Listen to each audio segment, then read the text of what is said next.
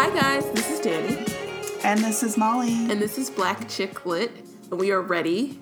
We're back at you. Back at you. We're in 2020. In January. For the most wonderful time of my year. It's Urban Fic Month. That's right, fools. We're back at you with Urban Lit January. Why did I turn into a disc jockey? I don't know, but I loved it.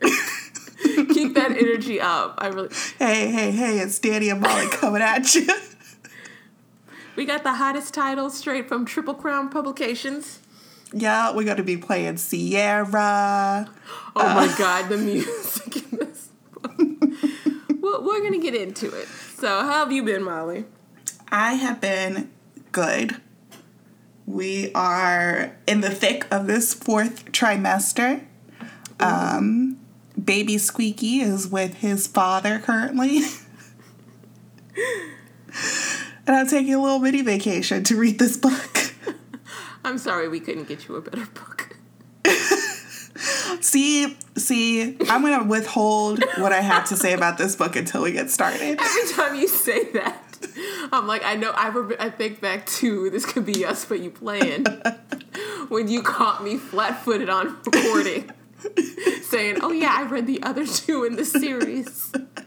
So, I mean, after that... You know, where can we go from there? Burn me once, Molly. You have been busy this morning. I did. So I've been doing this Snowball Series race. So you run 4 races, and each one you get a medal, and they all interlock into a giant super medal. And so today's was a 7K, which is a little over 4 miles. And it was the worst one. It was so cold and so windy. And then because it had rained the night before, the course was flooded. So they're like, oh yeah, at one point you're going to have to be running through standing water. And so my feet and socks got completely wet. And yeah, it was a mess. I somehow managed to shave 10 seconds off my mile time. So I guess there's that. Hey. But yeah. So that's pretty good.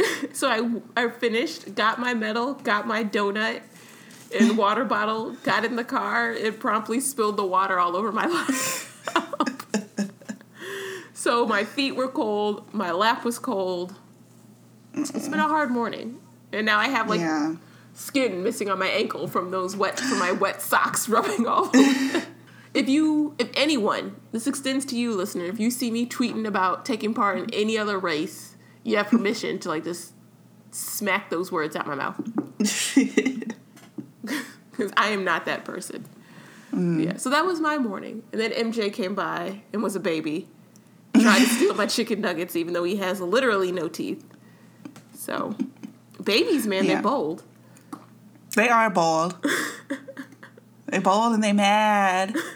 He's mad. He was actually pretty happy. He wasn't sad. He just looked sad. Oh. I got in trouble with my family for calling my nephew Little Eeyore because he has resting sad face. Well. I'm not saying he is sad. I'm saying he looks sad. He just always looks sad.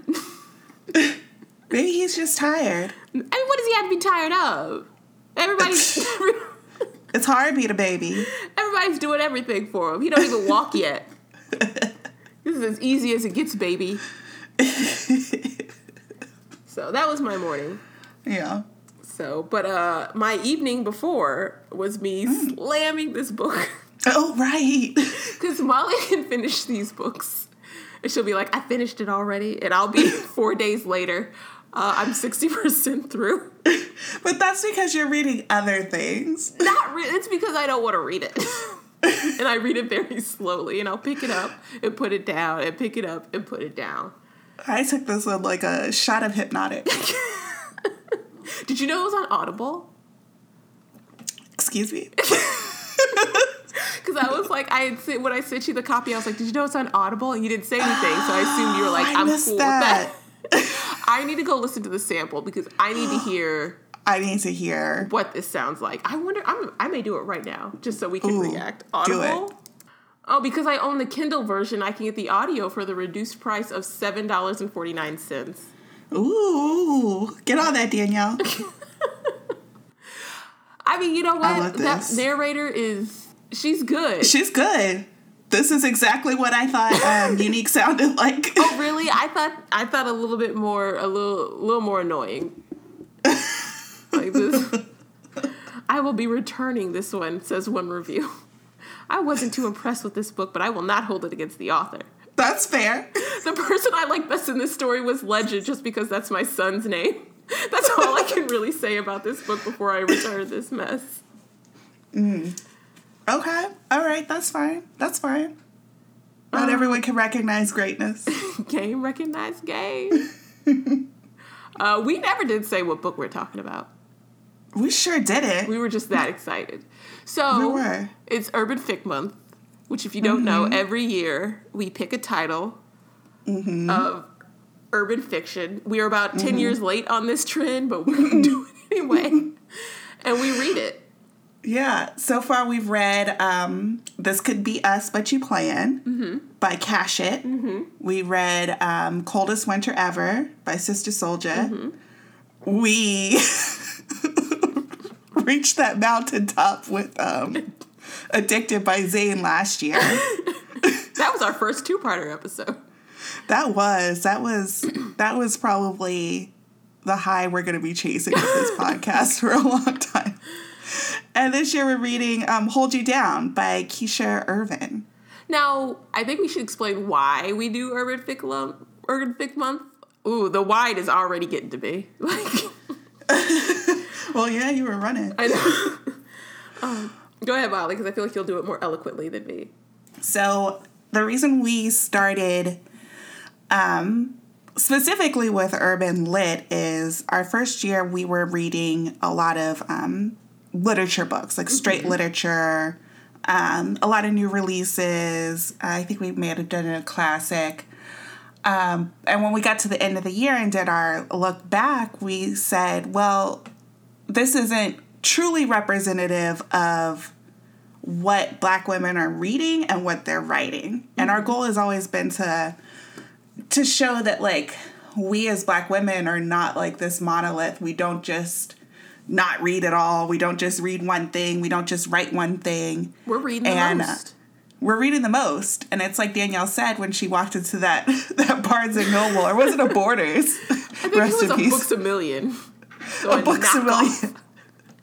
When she walked into that Books A Million and she saw like all this space for like every other genre, and she saw like one shelf for Black lit, and it was like, well, Black lit is so much bigger than just this. So we made, in our second year onward, we made this effort to read more genre. Like, we continue to read new releases and literature and classics, but we made like an actual concerted effort to read genre. And I think that opened us up to a lot of, I think some of our best episodes, honestly. I think so. And so when we rolled around to year 2, or our next year, we said, well, here's a genre that we really haven't touched at all, which was urban lit. And it's so... it's a thing. It's a thing. It's important to, like, Black female writers, Black indie writers, people reading, people passing the books around, like, people writing for us, by us, FUBU, whatever. But it's like, we always talk about... I don't know if you saw this Audible original that's out now. Can I be honest? I don't pay attention to any of the Audible originals. I apologize. Oh my God. So I didn't, let me see if I can send this to you. I do not pay attention to them, but my problem is they're too short for me to, like, be invested in. This one came to my attention. I'll just send you it. And I'll tell you that this was written by a white man. Oh, no.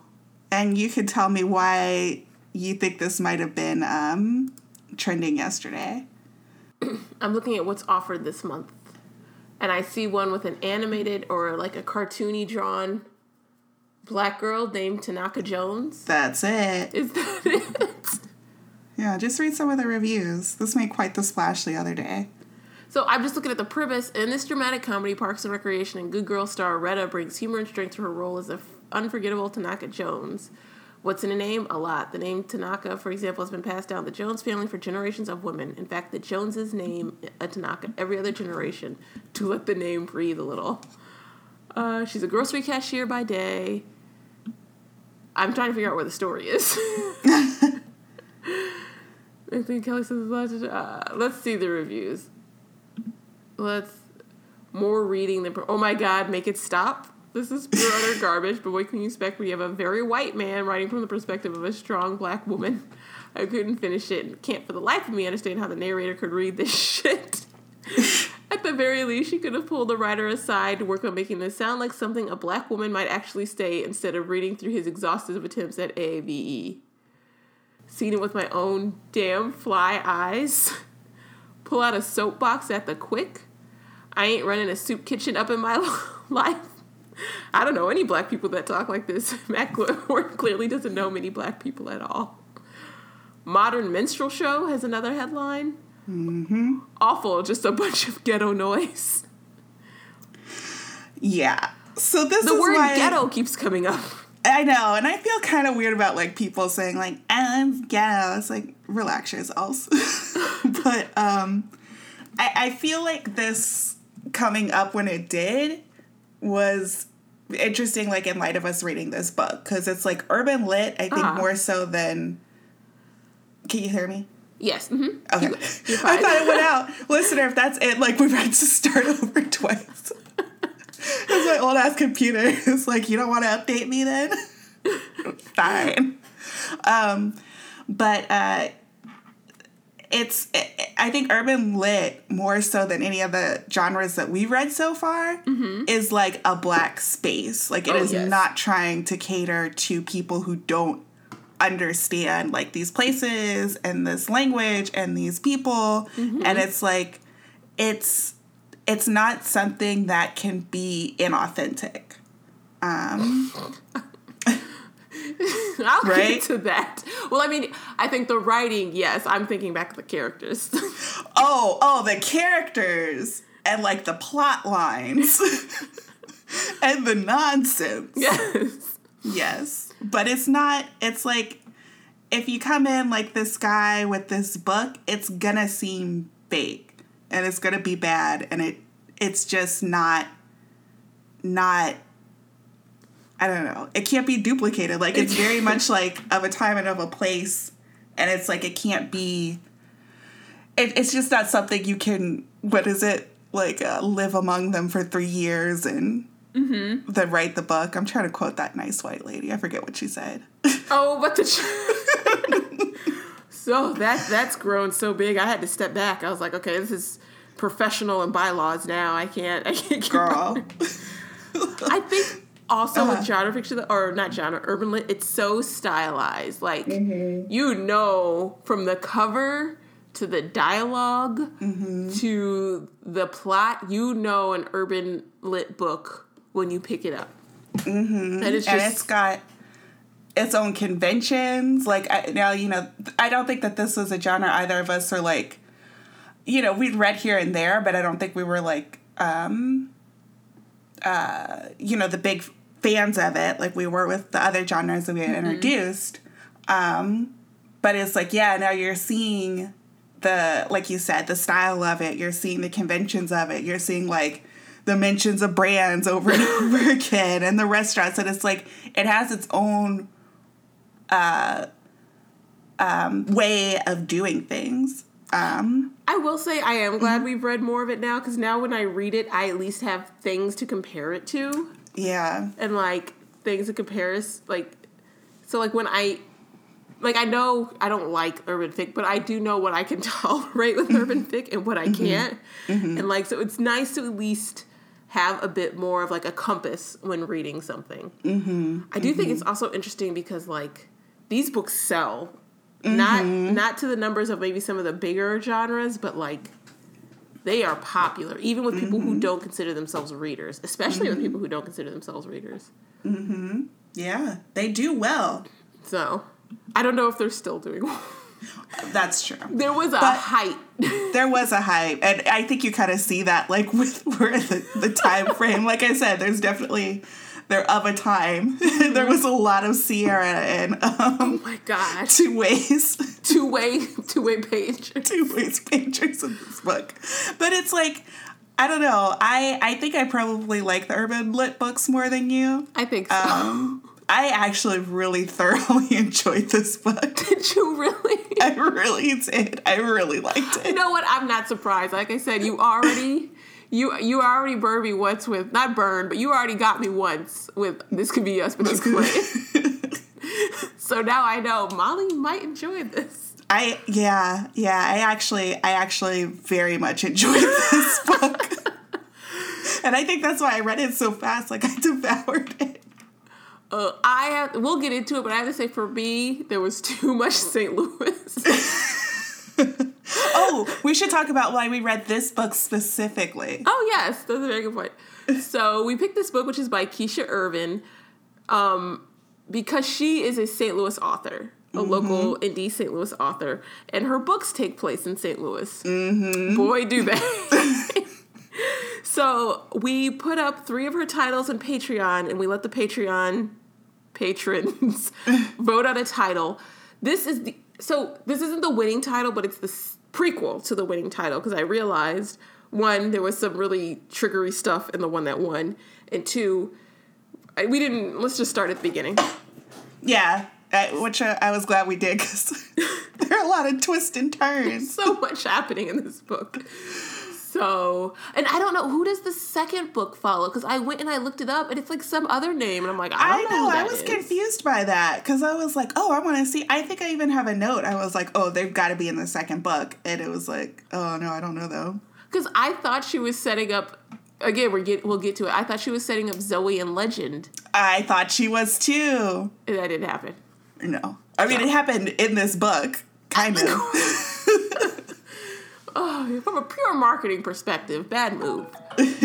Oops, let me silence my phone. Bad move. You introduce them and then you tease people. And then you're like, oh, you want to read more about these two? Mm-hmm. Buy book 2. Nope, it was like their whole story is right here. And even like that third couple, like the other cousin gets hooked up with Kevin. Yeah. Chris. Like right at the very end. So. Okay. Let us get into it. Yes. So again, this is Hold You Down by Keisha Irvin. She's written at least 7 other novels, and she has a number of like shorter works in series and novellas. So many of her books, including this one, were published by Triple Crown Publications. I mentioned them earlier. I think they were a really big player in the aughts when it came to printing and publishing these urban lit titles. They are no longer around. If you go to Triple Crown Production or I keep saying productions. It feels like it should be productions. It does. Like a record label. If you go to triplecrownpublications.com, the domain is gone. Mm-hmm. There are a lot of legal court cases. I tried to see if I could read one, and it got really... there was a lot of legalese. I was like, I don't even know what the fuck is happening. The defendant... his opposition. I don't know what was happening. So she, apparently the CEO of the publishing house, was accused of stealing royalties, withholding royalties from her authors and freelancers. I know, right? So doesn't this sound like the plot of... Oh, it really does, because you know what she was doing before she opened this publishing house? What? She had been jailed for 5 years on a drug charge. And then so she wrote the book while she was in jail, shopped around for it, couldn't find anyone who would want to publish it. So she's like, I'll publish it myself. So she paid like $2,500 to self-publish it. Another publishing house found it, gave her $50,000 to publish it. So she used that money to start Triple Crown Publications. See? And if she hadn't stolen all that money, apparently. Exactly. That could have been a very nice story. So that's what happened there. So I don't know, but that's who this came through. It was originally published in June 2002, and you can really tell. It took me back. It really did. Right back to middle school. That's if I was gonna say one nice thing about this book, she can set up, and maybe it's because she was there, but you get a sense of time and space in this book. Like, I heard D4L playing in the background. Like, I would open it up. Snap music. Dun, dun, dun. Right? I guess we should say, if you're not familiar with us, we haven't mentioned it in the last, 30 minutes. We're both from Missouri. Mm-hmm. And this book, you're from Kansas City. Oh my God. You're from St. Louis. Yes. I'm from Kansas City. I've been talking baby talk for, the last month and a half. So, having an adult conversation is difficult. You're from St. Louis and I'm from Kansas City. And this book reminded me of every person from St. Louis we saw at the University of Missouri.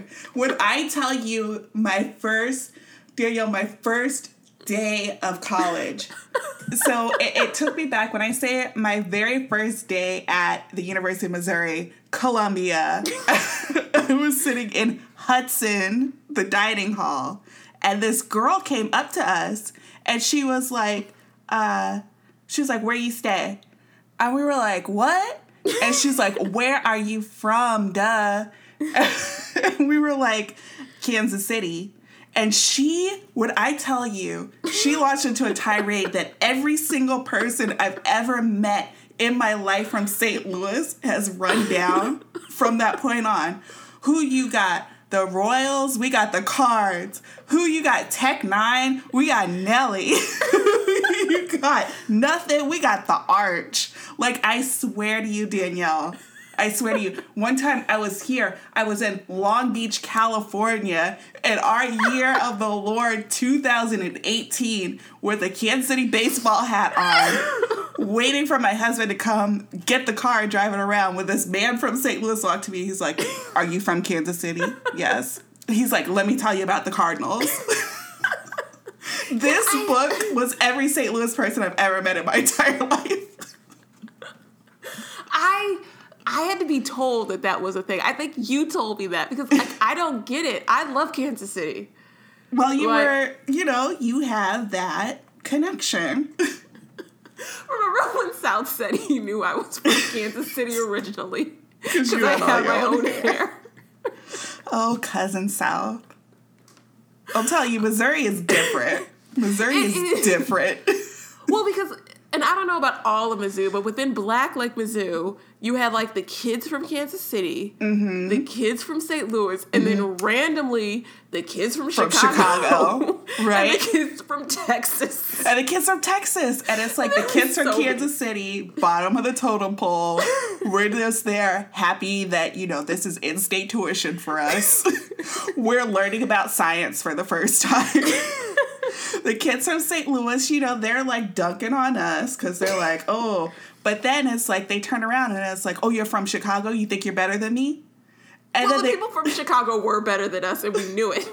When I tell you, so I dated someone from Chicago. When I tell you, and they were older, we went to see some shitty movie. And we got in the car and it was I have no idea what the song was, but it was so smooth and the lyrics were so vulgar. And I was like, this must be what being an adult is like. And they were passing around drinks and stuff. I was like, this is so fancy. This is how they must be doing it in Chicago.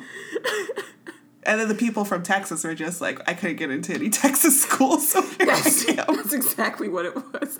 I worked for the admission office, and they're like, yeah, there's a really big group of Texas students. If they don't get to the state school, they got nothing. They come here.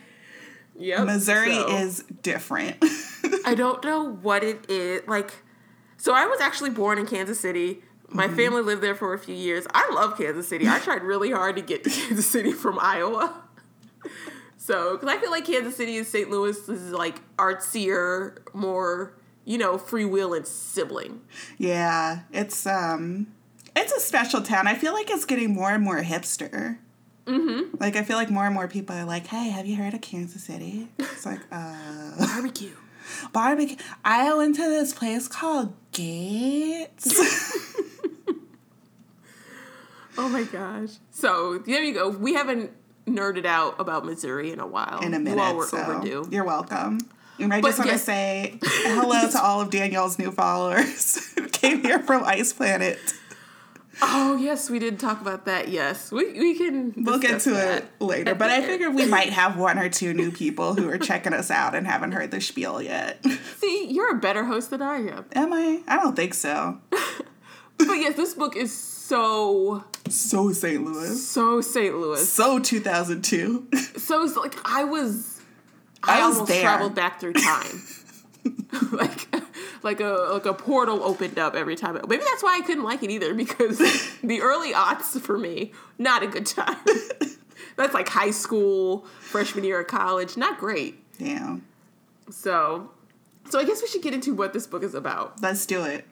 Okay, so you know how I normally say this synopsis doesn't include everything? Mm-hmm. This is the first time I'm confident that it includes everything.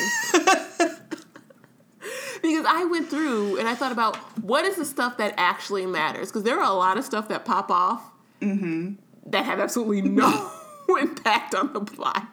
They're just like side quests that happen. So I went down and I thought, before I included it on this little synopsis, I was like, did this impact the final climax of the story? And if it didn't, I got rid of it. Ooh, okay. Now I want to hear what she kept in. So here we go. When we meet Unique and her crew, they're running a nationwide car theft ring that pulls in hundreds of thousands of dollars. One night at a party, Unique meets Big, a former drug dealer who's just got out of lockup and is looking to start his own record label. The two hit it off and start an intense and gross, to be quite honest, that's a side note, physical relationship. As the relationship develops, we learn more about Big and his struggles with bipolar disorder. This hits close to home for Unique, whose mother suffers from schizophrenia. And as children, Unique and her sister had to watch out for themselves, staying with distant family members as well as boyfriends. Now engaged to Big, Unique decides she wants to break away from her clique and go straight. This causes a rift between her and her cousin Kiara, a member of her clique who is falling deeper and deeper into a drug addiction. Unbeknownst to either Big or Unique, Nasheed, a member of Big's crew, is working with federal agents to get Big locked up for, well, pretty much anything they can. One of these agents is Legend, who begins a relationship with Zoe, another member of Unique's clique. When Unique and Big discover that Unique's ex-boyfriend, Tone, raped her younger sister, Patience, they both vow to get revenge. Unique goes, roughs him up a bit, knocking him out, but leaves him alive. However, when Big finds him a few hours later, Tone is dead, having been shot through the head twice. Nasheed works with the police to frame Big for the crime. However, Legend says he's uncovered a witness who places another woman in the apartment at the time of the murder. It's later revealed that Kiara had murdered Tone in an attempt to frame Unique. Angry that her scheme has been foiled, she pulls a gun on Unique and shoots, but Big jumps in front of her to take the bullets. For her, I guess. The book ends with Unique and Nasheed on a boat, Unique having tricked the man into meeting her. She and Big kill him, dump him into the ocean, and escape with assistance from Legend. Mm-hmm. I feel like that is the most concise and succinct way for me to get this plot. I'm going to agree with you. Like, I think that's a really good, succinct wrap up of the book. Like, it has all the plot, but I'm going to say none of the flavor. You know what? That's fair. None of the flavor. Like you said, there's a lot. Like, every single line, you can be like, but... And also, well, actually, you know what I mean? Like, that is the plot. Because there is a plot in this book. It takes a minute to get there. It takes a minute. But that is a very good, succinct wrap up of what happens in this book. Oh, yeah. There was a lot of stuff I had to do, because, like, the whole stuff with the Legend and the other woman. And then even Big's bipolar disorder doesn't really impact the plot, actually. Right, and the baby whole thing mama, with her mom, the baby mama, the multiple times she catches him with other women, the fact that they're like stealing cars on the shopping trips, the trip to the Gucci New purse. Orleans, the Gucci purse, the strawberry. Oh God, we'll there get to is that. a lot, but that's the plot. That's what that happens. is the plot. That's what happens in this book. Now, one thing I want to say, and it. For once, Danielle, you'll be proud of me. It dovetails on the conversation we were just having. When I finished this, we talk a lot back and forth about the books that we're reading. And I sent you a message. I said, "Are you done yet?" You said, "No." I said, "Well, this book really reminds me of The Wedding Date." And I saw that you tweeted that later. And it just, like, out of everything that we read, like even all the urban lit, this book out of everything has reminded me so much of The Wedding Date, in that the majority of it is just two people hanging out and going to restaurants and then sleeping together. Yes. This is the urban lit version of The Wedding Date. It is the first part is so similar to that book. Well, and Unique is about as smart as Alexa, so... Unique might be a little bit smarter than Alexa. Unique had her own car boosting business. But the only reason they were successful is because all their marks were dumber than they were. But isn't that a mark of intelligence in and of itself? I feel like it's to just surround luck. yourself by idiots to make yourself look smarter. I feel like it's just luck, because that's what the book opens on. It opens on her pulling this scam on a man named Rico, and they steal his Lamborghini. And so, like, to do this, basically, they go out to dinner. She pays off the valet to give the keys to one of her girls. And then her girls takes the car and drives away. So there's so many ways this could fail. One, the valet only accepts $300. For, like, a Lamborghini. No, sir. Why are you not expecting at least, like, $5,000? Like, come on. Second, she keeps insisting that this man parks in Valley Park. Right. Like, at one point in the first few chapters, she's, like, rubbing on his dick, like, I'll reward, like, it'd make me so happy if you just park in Valet. And he at no point is like, why does That's weird. Like, why does this woman, I don't even know, like, because, I don't know her that well. I just met her. She really, really wanted me to park in Valet, and then she disappeared, and I'm completely unable to find her after my car got stolen from Valet. Well, she shows back up. Well, at one point he wants to go check on his baby, and she's like, no, stay here. Another red flag. Like, go look at I'd be like, that's weird, but sure, go check on your car. When he realizes it's stolen, she's like, oh, I'm sorry, baby. Well, I'm going to go. Bye. No, you are staying here. We are calling the police. Everyone is getting a statement taken. Right. You are not going anywhere. She just looks like his coat got stolen. Right. It's like, well, she went to the bathroom for about an hour. And then when my car got stolen, she just disappeared. And come to think of it, her phone, this number has like 12 digits in it. And then on her way back home, she's in the middle of LAX having this conversation with all her girls about all the scams they've been running. So she's been out here by pure luck. Like, she's no criminal mastermind. I choose to believe in my girl Unique. Because you know what? I know you said you didn't like Unique, but out of the four protagonists that we've had in the urban lit books, I've liked Unique far and above the best. Oh, I'm going to be controversial. Ooh, who do you like best? I think Winter. Ooh, why? Winter was so terrible. Winter was terrible, and she was crazy, but you know what? She was authentic, and I believed it. Like, when Winter said she was running them streets, and she had high-class taste, and she had these niggas out here doing her bidding, I believed it. I do not believe the same about Unique. No. Unique says that she, the tattoo that I was referencing. So the other people in her crew are like her cousins. Yeah, everyone's family. It's family. And they have this tattoo, niggas ain't nothing but hoes and tricks, tattooed on each of their lower backs. And this is like an intense tattoo for someone who falls so hard for someone like immediately. So like she's quickly. Right. Her whole thing is like, no man can ever hold me down. Like, I'm independent. I'll do whatever I want. No. She's like, she falls so hard for this guy, and it's like every decision she makes is like terrible because of it. Exactly. And that was another thing. I thought that would be a bigger conflict. Like, I thought her wanting to be independent and be her own person would be a bigger, like, thing in the story. Like, he'd want her to do something, and she'd be like, no, I'm going to keep doing my criminal ring with my girls. And it isn't. She's like, yeah, okay, we're getting married. I should stop that. We're getting married. Yeah. She's, like, out of the game immediately. She's like, I'm wifed up. So that's Unique. Unique has... And I thought this was interesting. Like, I could see an attempt to be not awful. Like, especially after... Yes, please. Right? Especially after Addicted, which, you know, I went back recently and listened to those episodes, and I was like, it was fun at first, and then we got, like, into, like, some of the problematic stuff in the book, and I was like, then it was not so much fun. This, it has its moments where you're like, okay, but you can see, like, a real effort to not be an awful, terrible person. That's true. Mm-hmm. You coined the phrase, make love man.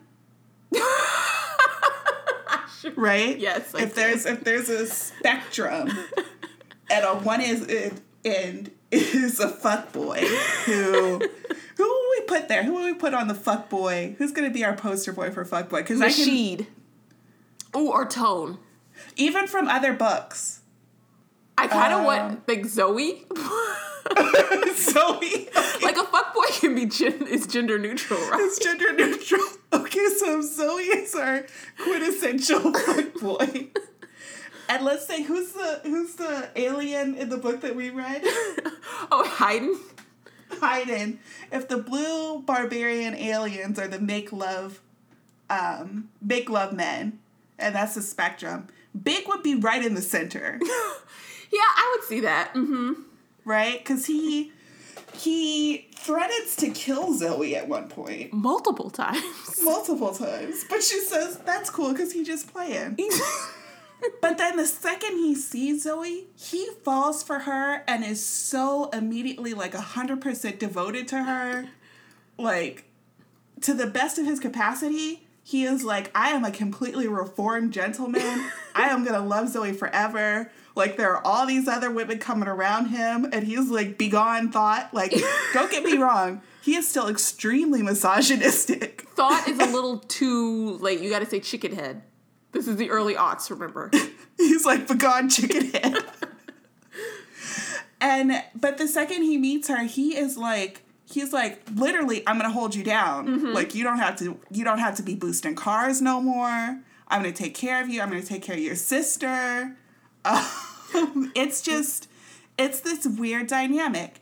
And I wanted to go back because, again, like you said, we've got, you know, some other books that we've read, so I think we're going to compare a little bit. Mm-hmm.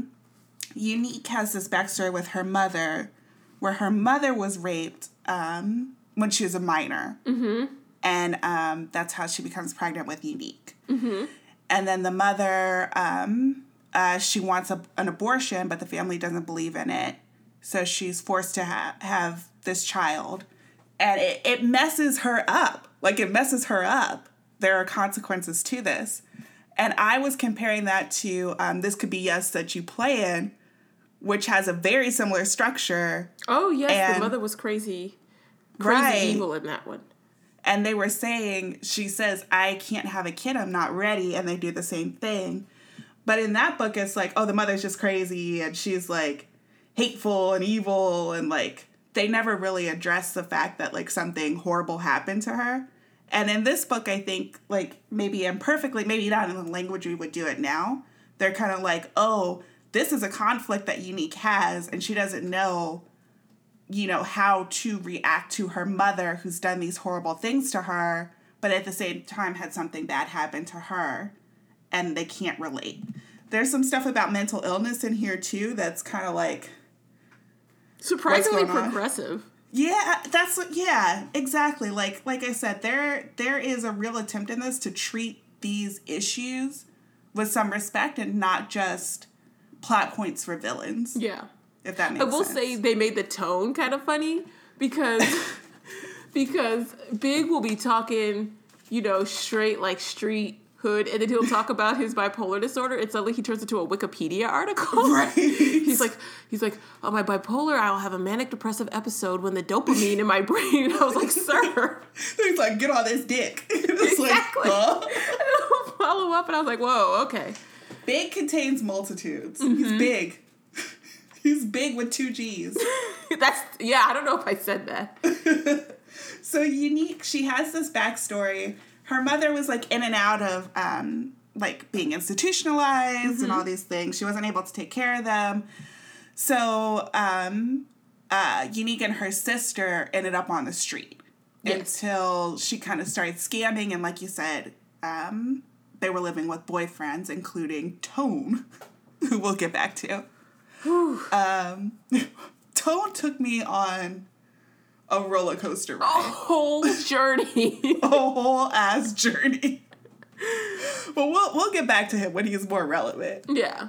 But essentially, you know, they're out here living. She's trying to provide for her sister and her cousins. There's a line where, like, everybody's trying to go to UMSL, University of Missouri St. Louis. This is where I want to talk about. Because it comes up here. The St. Louis in this book. It's strong. It's strong, and it's like the wackest St. Louis parts of St. Louis. So, as someone who has lived in St. Louis, there are a number of places. I'm going to focus on 3 of them. Chesterfield, T. Billy Buffett's, and the University of Missouri St. Louis.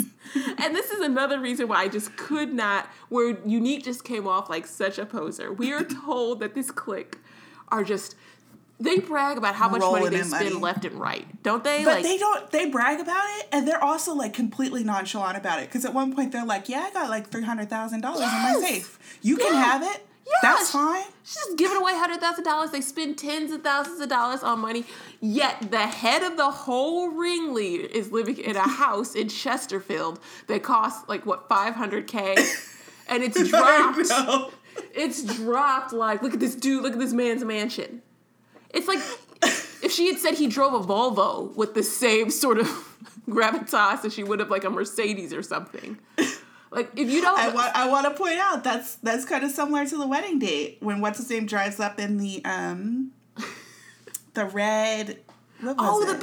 Yes! The red BMW. She keeps going on and on about this man in this like, sports you car. nasty, highfalutin, uppity son of a bitch. It's like, it's just a BMW, ma'am. He's a surgeon. He can afford. It's just a $500,000 house. I mean, that's a lot of money. I can't afford that, but, like, that's not out of the realm of possibility. Yeah. I think the one thing that's fun about these books is, like, it is kind of the wealth and the extravagance. And so Chesterfield, if you don't know what Chesterfield, Missouri is, just think suburbs plus white flight. It's just like your dentist may live there. Your pediatrician, like, it's not that hard to live in Chesterfield. And then T. Billy Buffett's is a club where a lot of the characters go to, like, relax and chill. It's in a strip mall. There is a McDonald's to the left and a Dollar Tree on the right. Also, it's an over 40 club. Like, I asked my sister, what do you think of? I asked my sister, what do you think of when I say T. Billy Buffett's? And she says, old people club. So I was confused why they were there to begin with. And then the University of Missouri St. Louis is, I am not knocking the University of Missouri St. Louis. Clearly, we are products of the university system. Of the Missouri system. But you are not bragging about going to the University of Missouri St. Louis. You're not going, if you have money to burn, it's not going to be your first choice. Yeah. There are other more prestigious options. Yeah. Again, looking at older books, this is like when they went, I think they went to Cheesecake Factory in 2 different books. So that's where I had the disconnect. Like, you got all this money and you're balling, yet you're bragging about your man's $500,000 house in the suburbs. Unique talks about her loft with its $2,500 rent, which is high for St. Louis, not high for other places. Right. That didn't even register to me as it was being high. And I'm like, I'm not impressed, Unique. You kind of sound like a poser. You phony, Unique. They should have their own private clubhouse. Because, like, that's what should have been. They should have had their own clubhouse so they could talk about their crimes. But then she couldn't go stun on them bitches. Nobody would see her. I had to get that off my chest. It was like, I think I called it beer taste on a champagne budget. It's true. But you know what? That's always what you see whenever you watch these shows. Like, we watched The Irishman lately. And it's like, whenever you see these gangster shows and they're, like, spending money left and right, and you're like, oh, should you be doing that? They were living under the radar. I'm not giving them the benefit of the doubt. The FBI was like, Big Entertainment is doing pretty good. Not great, but pretty good. A solid middle-class income. Oh my god. I'm actually really sad that Cheesecake Factory did not show up. I guess there wasn't a Cheesecake Factory in St. Louis in 2002. Oh, interesting. I think that's the only reason. Or else it would have been there. So that is Unique. She, at her core, she has this kind of this conflicting personality where she wants to be gangsta, but really she's a housewife. There were multiple times in the book where she said where she says someone's being rude. like I got a quote. Wanting to smack the holy shit out of him for being so rude, but holding her tongue, Unique tried to reason with him. Like, that happens multiple times. And at another point, she tells someone to watch their blood pressure. So she's an enigma, Unique. She is. She has a lot going on. We talked a little bit about her sister, Patience, who is just a sweet girl, going to school, not assuming, doesn't really come back into the plot until the end. And Tone, who... Where he's a whole discussion. It's a whole discussion, but we meet him. He's just sitting on the couch with his pants unzipped. And basically, she goes back. They go to the club, and they are like a modern day or a 2002 Romeo and Juliet. They are introduced to Big, who is freshly out of prison. Mm-hmm. I don't know what he went to prison for, actually. I thought it was something drug-related. Something drug-related. Because he was a big dealer for Caesar. And then Caesar sort of took his role when he got locked up. And I thought Caesar was going to play more of a role. I did too. But he was just kind of there. So he's there. He basically is there. I don't know what you call it, like a fence. He sells the cars that they bring back. He tells them to go get the car. I don't know how he finds these marks. He's just like any idiot with like an expensive car. I don't know how he gets that. But basically, he sends the girls out. Well, and then he's in Chesterfield. He just looks down the street. But because it starts off in Los Angeles. That's true. So how did he find this random dummy in Los Angeles? That's a very good point. However that happened, he's basically like helping them move the cars. They're working for him. I thought there was going to be some conflict where he didn't want them to get out of the game, or he was going to have something with Big. But he is just like genuinely happy for everybody. He's just like, when Unique leaves the game, he's like, I'm going to miss you. But that's the right decision for you. And I love Big, and I love you, and I really just hope that you two make it. I was like, huh? He's like the HR office. He's just like, we're going to offboard you. I'm going to train Kiara and KK to take your role. Right? He's like, what do you think about this person as your replacement? That's a good position. I'm going to take your word on that. There's always opportunities for growth for you here if you ever want to return, but I understand you're leaving to raise your children. Exactly. And so they go to this club. It's his party, Chris's party, for Big, because he's out of jail. And it's like when they look at each other across the room, it's like instantly. Yes. At least for Big. Instantly for Big. He is in love. Yeah. Yeah, she kind of plays... she tries to play hard to get. Yeah, but that lasts for like an afternoon. Which is, considering she has niggas ain't nothing but hoes and tricks tattooed on her back. On her back with all of her cousins. Like, that is a commitment. I thought it'd be a bigger fight, but it's fine. Nope. So they meet each other, and it's like instantly they're in love. And Caesar, being the romance book reader of the bunch, he's like, hey, I have a job for you guys in New Orleans. Big has to come with you. And now that I'm saying this is another completely lost plot point. Big has to come with you for reasons. And I set you up in a hotel. You guys are just going to go down there. And yes. Unique is not quite feeling it, but she's like, I don't know, Big, he's kind of attractive. Like, it's fine. Yes. They go down to New Orleans, and Big immediately, like, starts acting like...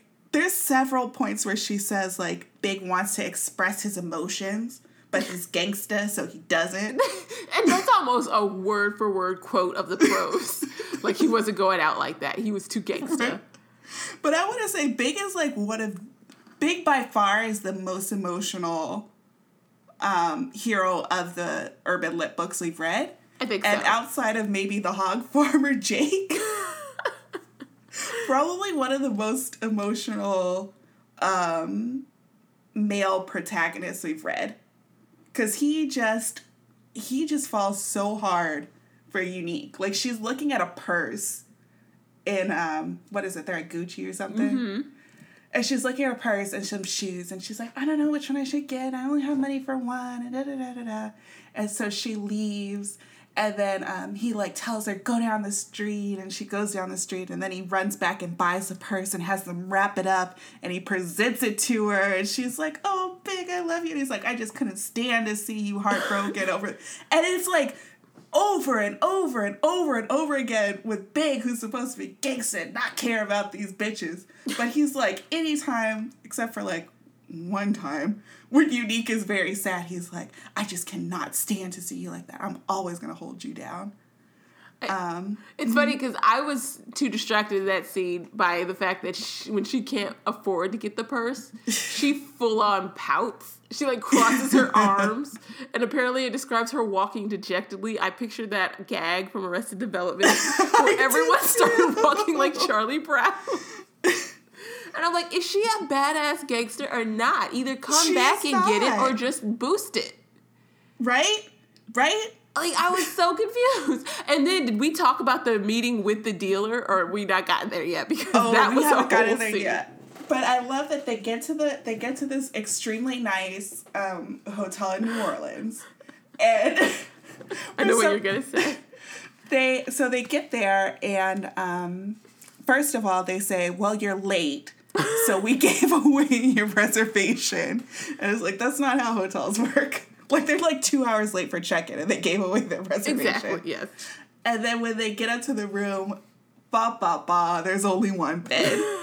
And it's like, when I read that, I was like, she reads romance novels. Because there are a lot of, like, romance tropes in this book that I've learned from you reading, having me read all this romance. But there are a lot of straight-up romance tropes in this book. And when they get there, there's only one bed. I was like, I wonder how that's going to turn out. Yeah. How did you feel about this being, like, more in line with some of the romance that we've read? I think it added some structure. So we know this is about relationships. So I appreciate that she was sort of adding that in, and that it wasn't as straight up just, like, gangsters and hoes and all that other stuff that's some of the other craziness that we've read. I mean, Jason wasn't that bad. I mean, I don't know. I think. Oh, Jason had some issues. He did have some issues. Didn't want to look up from the news. But I think it was, when you say it, like, it was, there were a lot of tropes, and it felt like a romance novel to the point that it has like an HEA that it tries to lie about at first. A happily ever after. And so, like, it's kind of like this, which is a little bit different than some of the other fiction we read, because a lot of the other ones, they have to work a lot harder. Like, the men are not as ride or die for the women. So I did appreciate that. I just could not, I was so mad at Unique, and I just could not get down with Unique, and I just kept thinking about how whack she was compared to Winter. That, like, I was kind of turned off by the whole relationship, because I'm like, well, who cares? She's still opposed. Like, I don't know. I didn't like this book. That's okay, because we can disagree. I know, so... But I think you're right. It does have a lot of romantic tropes. The sharing the one bed, the fights they have multiple times, the conflict that arises between them, the coming back. There's a lot of conflict that comes between them, but they still sort of have their moment, and they have a happily ever after. And there's never really any doubt as to whether or not they're going to end up together. Well, I mean, maybe a little bit. If you replaced shopping at Gucci and Bloomingdale's and Nordstrom for eating tacos, the first half of this book would be the wedding date. It really would be. It really would be. And I would actually say this has a better plot. Like, at least something happens. There's a conflict. Yes. That's the wedding date throughout. Like, there's no real conflict. And I got the sense kind of like that there were actual black people in this. That's also true. So I'm just, like, going through and seeing some of my highlights. Big was the kind of nigga that you wanted to go half on a baby with. Get the rubbers. Talk about the slang? Go for it. Well, because reading this book, so you and I have both taken writing classes. Mm-hmm. So, like, I just kept reading this book as a writer. I couldn't really get into it. It was more like a case study because for the reason I said I couldn't get into, I was very aware I was reading a piece of fiction. I didn't believe Unique. The St. Louis stuff was just too poor. I'm like, I can't get into this book. So I read it as like a case study. And the slang was, at times it was too much. One, it dated the book. It dates the book so badly. Mm-hmm. And that's one of the questions they ask you, or one of the questions they pose in a writing class. When you add slang, that's a danger. Like, it's going to fall out of use. It's going to date your book. The other, it kind of made everyone sound the same. Because even Legend, who was an FBI agent, he would be on the job talking to, not FBI, but a federal agent. He would be on the job talking to other, like, agents, and he'd be like, no, that motherfucking nigga, blah, blah, blah. And I'm like, why is he talking like that? I was like, sorry, you're in the office. Exactly. You are surrounded by white people right now. Why are you talking like that? It was... The slang got a bit much at times. And then there was only one, and I can't remember what it was, where I didn't know what she was talking about. It was something describing a crime. Yeah, I think that's fair. I especially agree with your second point, that, yeah, they did, especially the male characters. Mm-hmm. And you know what? Even her cousins, like, eventually kind of started to sound the same. Mm-hmm. I'm not as mad at the slang. Like, I've heard that too, like, don't put slang in. But it's kind of like, shouldn't a book be of its time? Like, you know, if a book is written in a certain time, like, shouldn't it capture that feeling? And I think we both said, like, this book put us right back into 2002 Missouri. And it's like, other books struggle to transport you to a setting. This book did that. Yeah. Very well, I think. I guess for me, just there's a point where it's too much slang. To the point where it doesn't even sound like a realistic, like... And I think that's fair. Yeah. Like, it just sounds like, hey, fellow kids. Exactly. I think that's absolutely fair. Like, this whole conversations and every other word is nigga or motherfucker or chicken head. That's fair. She does say, what is that about her butt? Let me find this. Oh, my God. Oh, my God. Where did it go? I had it pulled up. How many times did we get descriptions of what people looked like or what they were wearing? And you know what? That was my refrain all last year. I don't know what these people look like. I had a very good sense of what the people in this book look like, what they were wearing, what they wanted, and why. I started skipping it. I was like, listen, if I have to read about one more STL baseball cap, I'm going to lose it. So many colors. The all black one, the tan one. Just different colors of Cardinals hats. I was like, I can't. I loved it. I was like, take all those words you're wasting writing this and develop this murder mystery you got in the 20% of the book. Build that fair. Up, because that's the interesting thing. And that was a little bit rushed. It was, yes. So back in Louisiana, they go to commit crimes. That's the best way to put it. And they go to this guy's house. I don't know if he's an old white man. I don't know quite who he is. I kind of pictured him as like an older, like, Italian or Puerto Rican or something, like a man with a glass of wine. Yeah. Old man, something. I couldn't quite get a read on him. But he's got like a really nice house. Big tells her, don't say anything. Mm-hmm. Don't say anything. Mm-hmm. And it kind of sets it up like she's going to go in, she's going to get the deal and be like so dazzling that Big's going to be like, wow, this is a real bad bitch. Like, I love this girl. Not quite how it happens. That is not what happens at all. So they go in, and the old guy's like really perving on her, and they sit down, they have some wine, and they start talking in code. Very obviously. An extremely obvious code. He's like, how many widgets do you want me to buy? How many MacGuffins would you like to order? What type of candy do you like?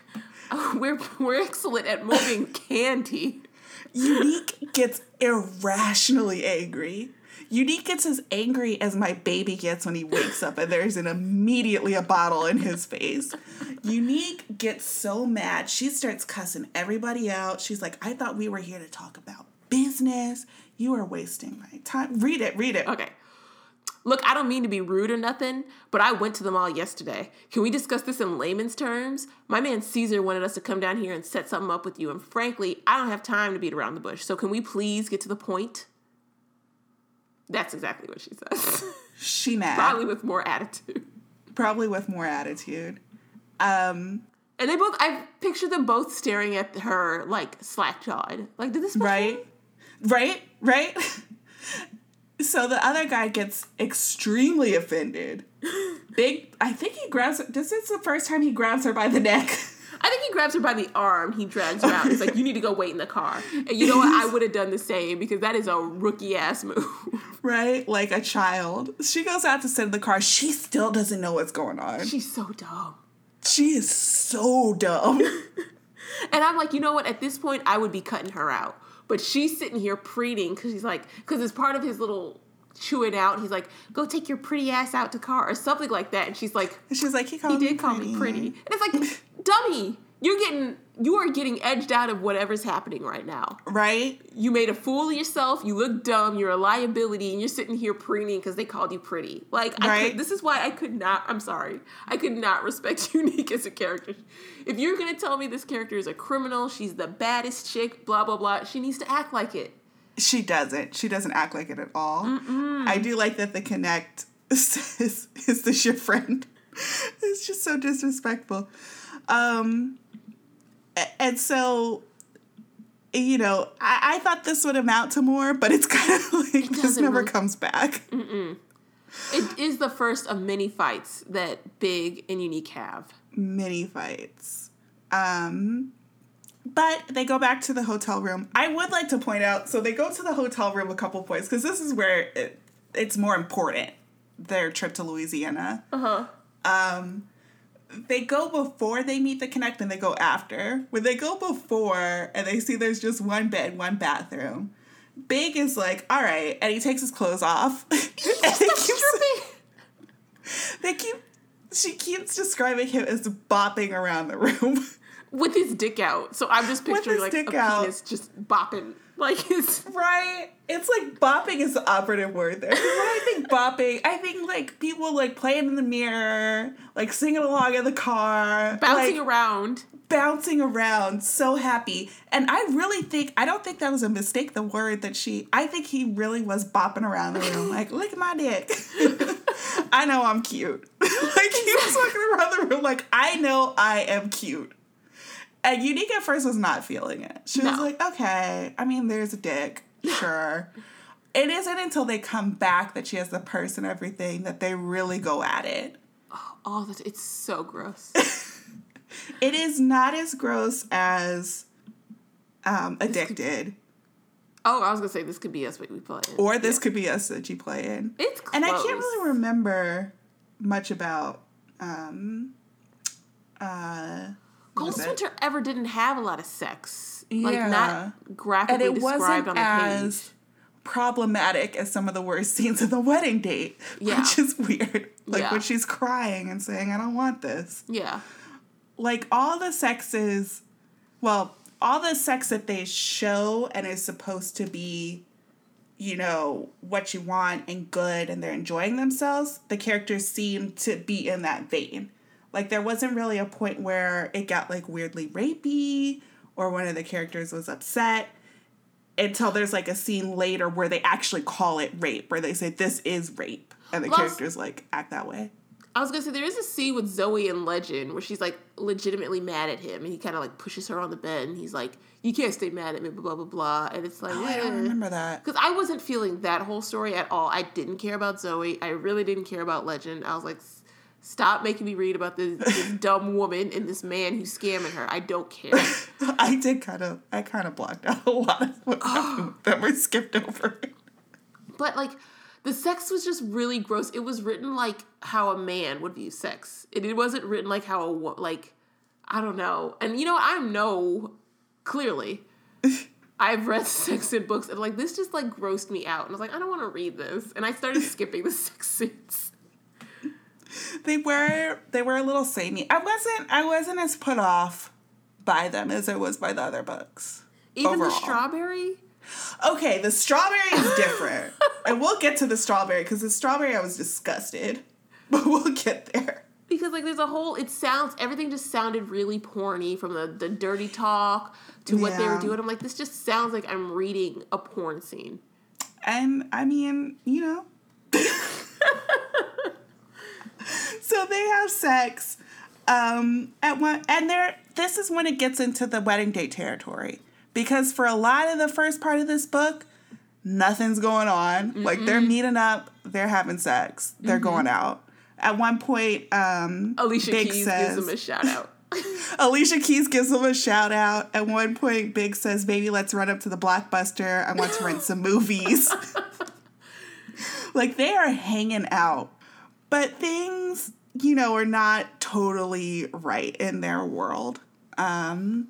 We've hinted a little bit at Nasheed, who is one of Big's friends. So Big gets out. He starts dealing again. He starts up Big Entertainment again. He starts up St. Louis's Finest, which I found even in my head hard to say. The possessive apostrophe on St. Louis.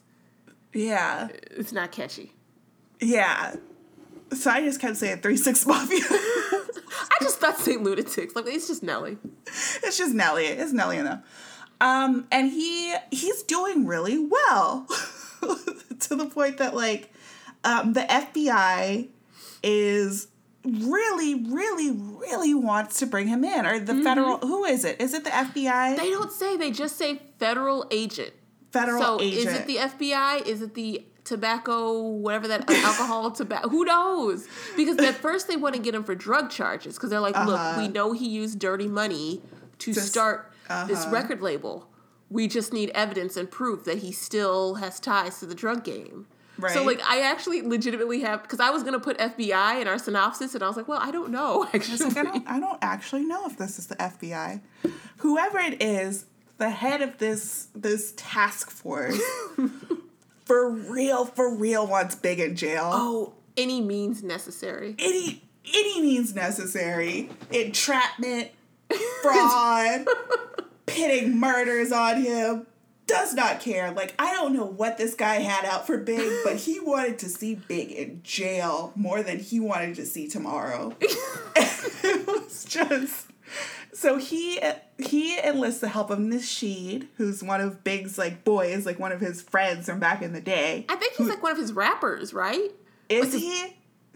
They're in the record booth, and Nasheed shows up with his boys. He's clearly high. They're like, dude, where have you been? We had a session an hour ago. He's high on X, like at 1 o'clock in the afternoon.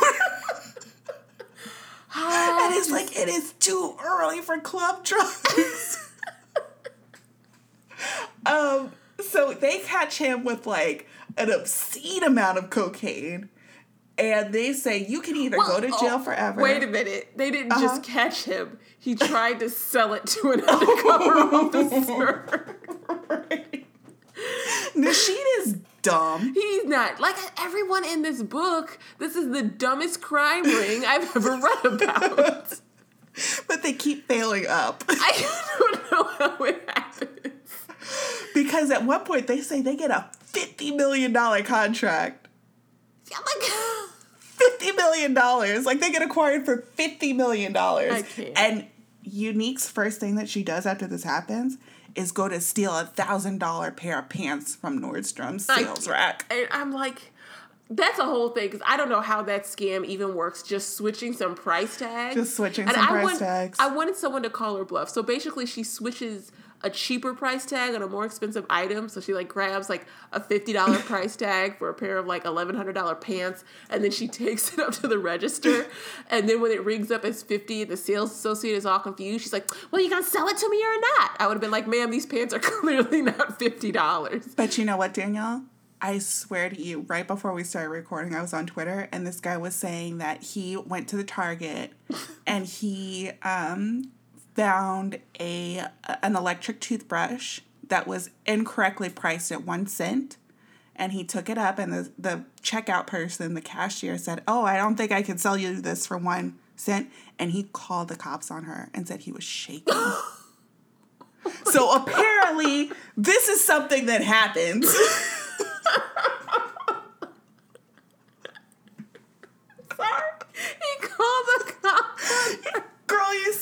I'm shaking. He tweeted her picture and everything. Wait, like, was he the Target employee or was he the customer? He was the customer.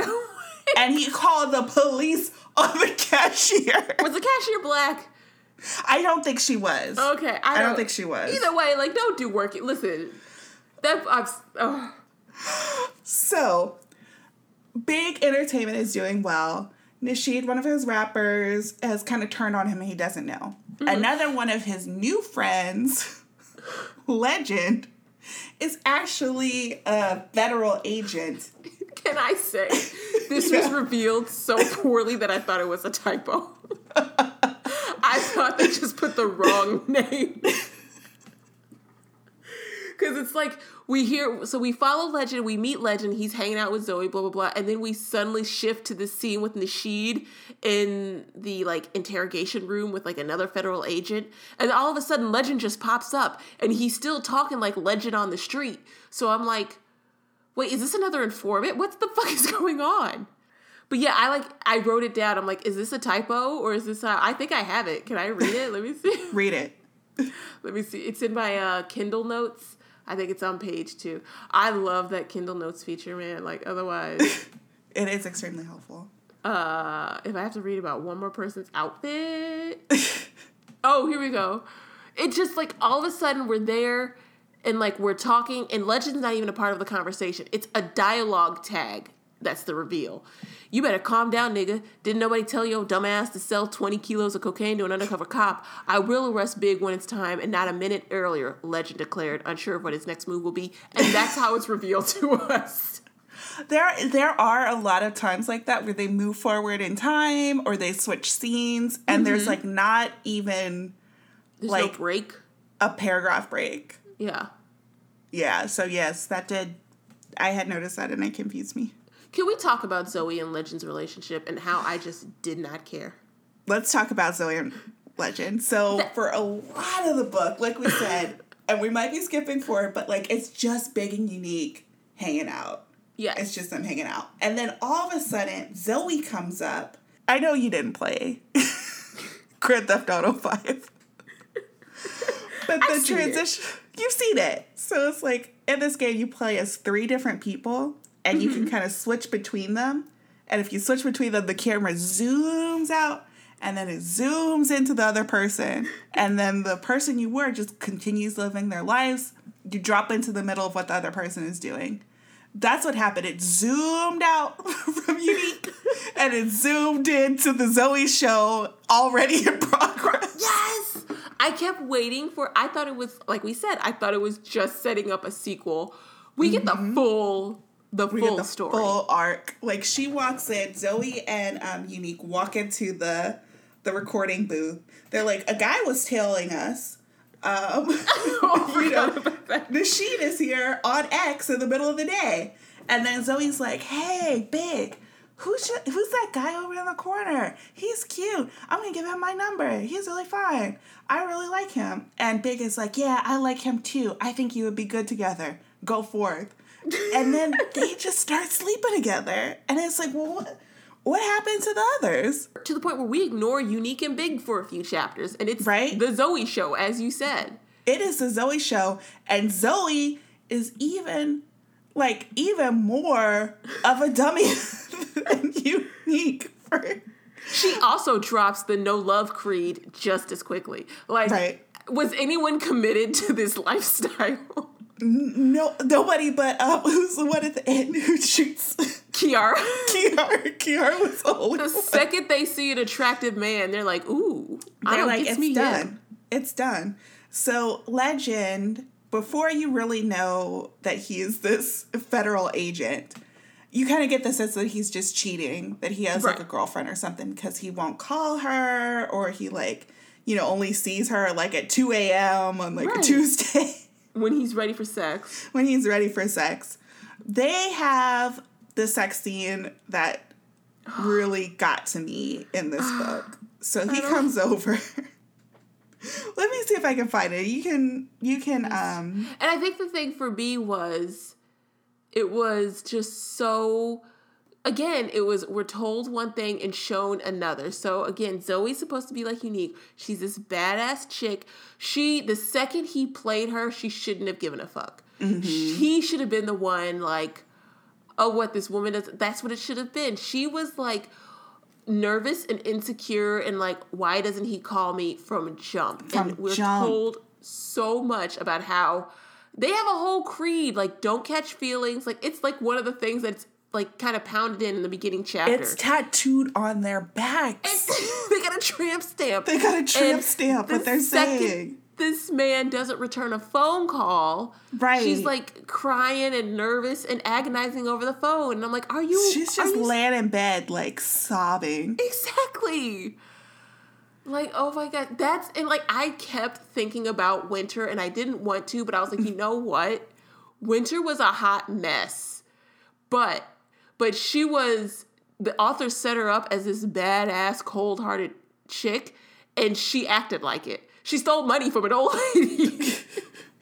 Like, I believe Winter was no love, no feeling, except for Midnight, but at least they set that up. Like, she still wasn't agonizing in bed over him. She still thought he was a fool, but he was a fool that she wanted him to pay attention to her. Mm-hmm. These two, they're like 12-year-olds who got their first crush. This isn't what I signed up for. They were in their feelings. Like, it was non-stop. But then again, it falls into kind of the same, like, he doesn't call her. It's so weird because on multiple occasions, she's like calling him, do you want to hang out? And he's like, no. And then he just happens to be driving by. And then they like... I'm Lucas and Hunt. He picks her up from the gas station, they go home, they have sex. And then she's like, do you want to get dinner? And he's like, no. But the amount of times he says, no, I'm busy, and then like he immediately shows up, I was confused.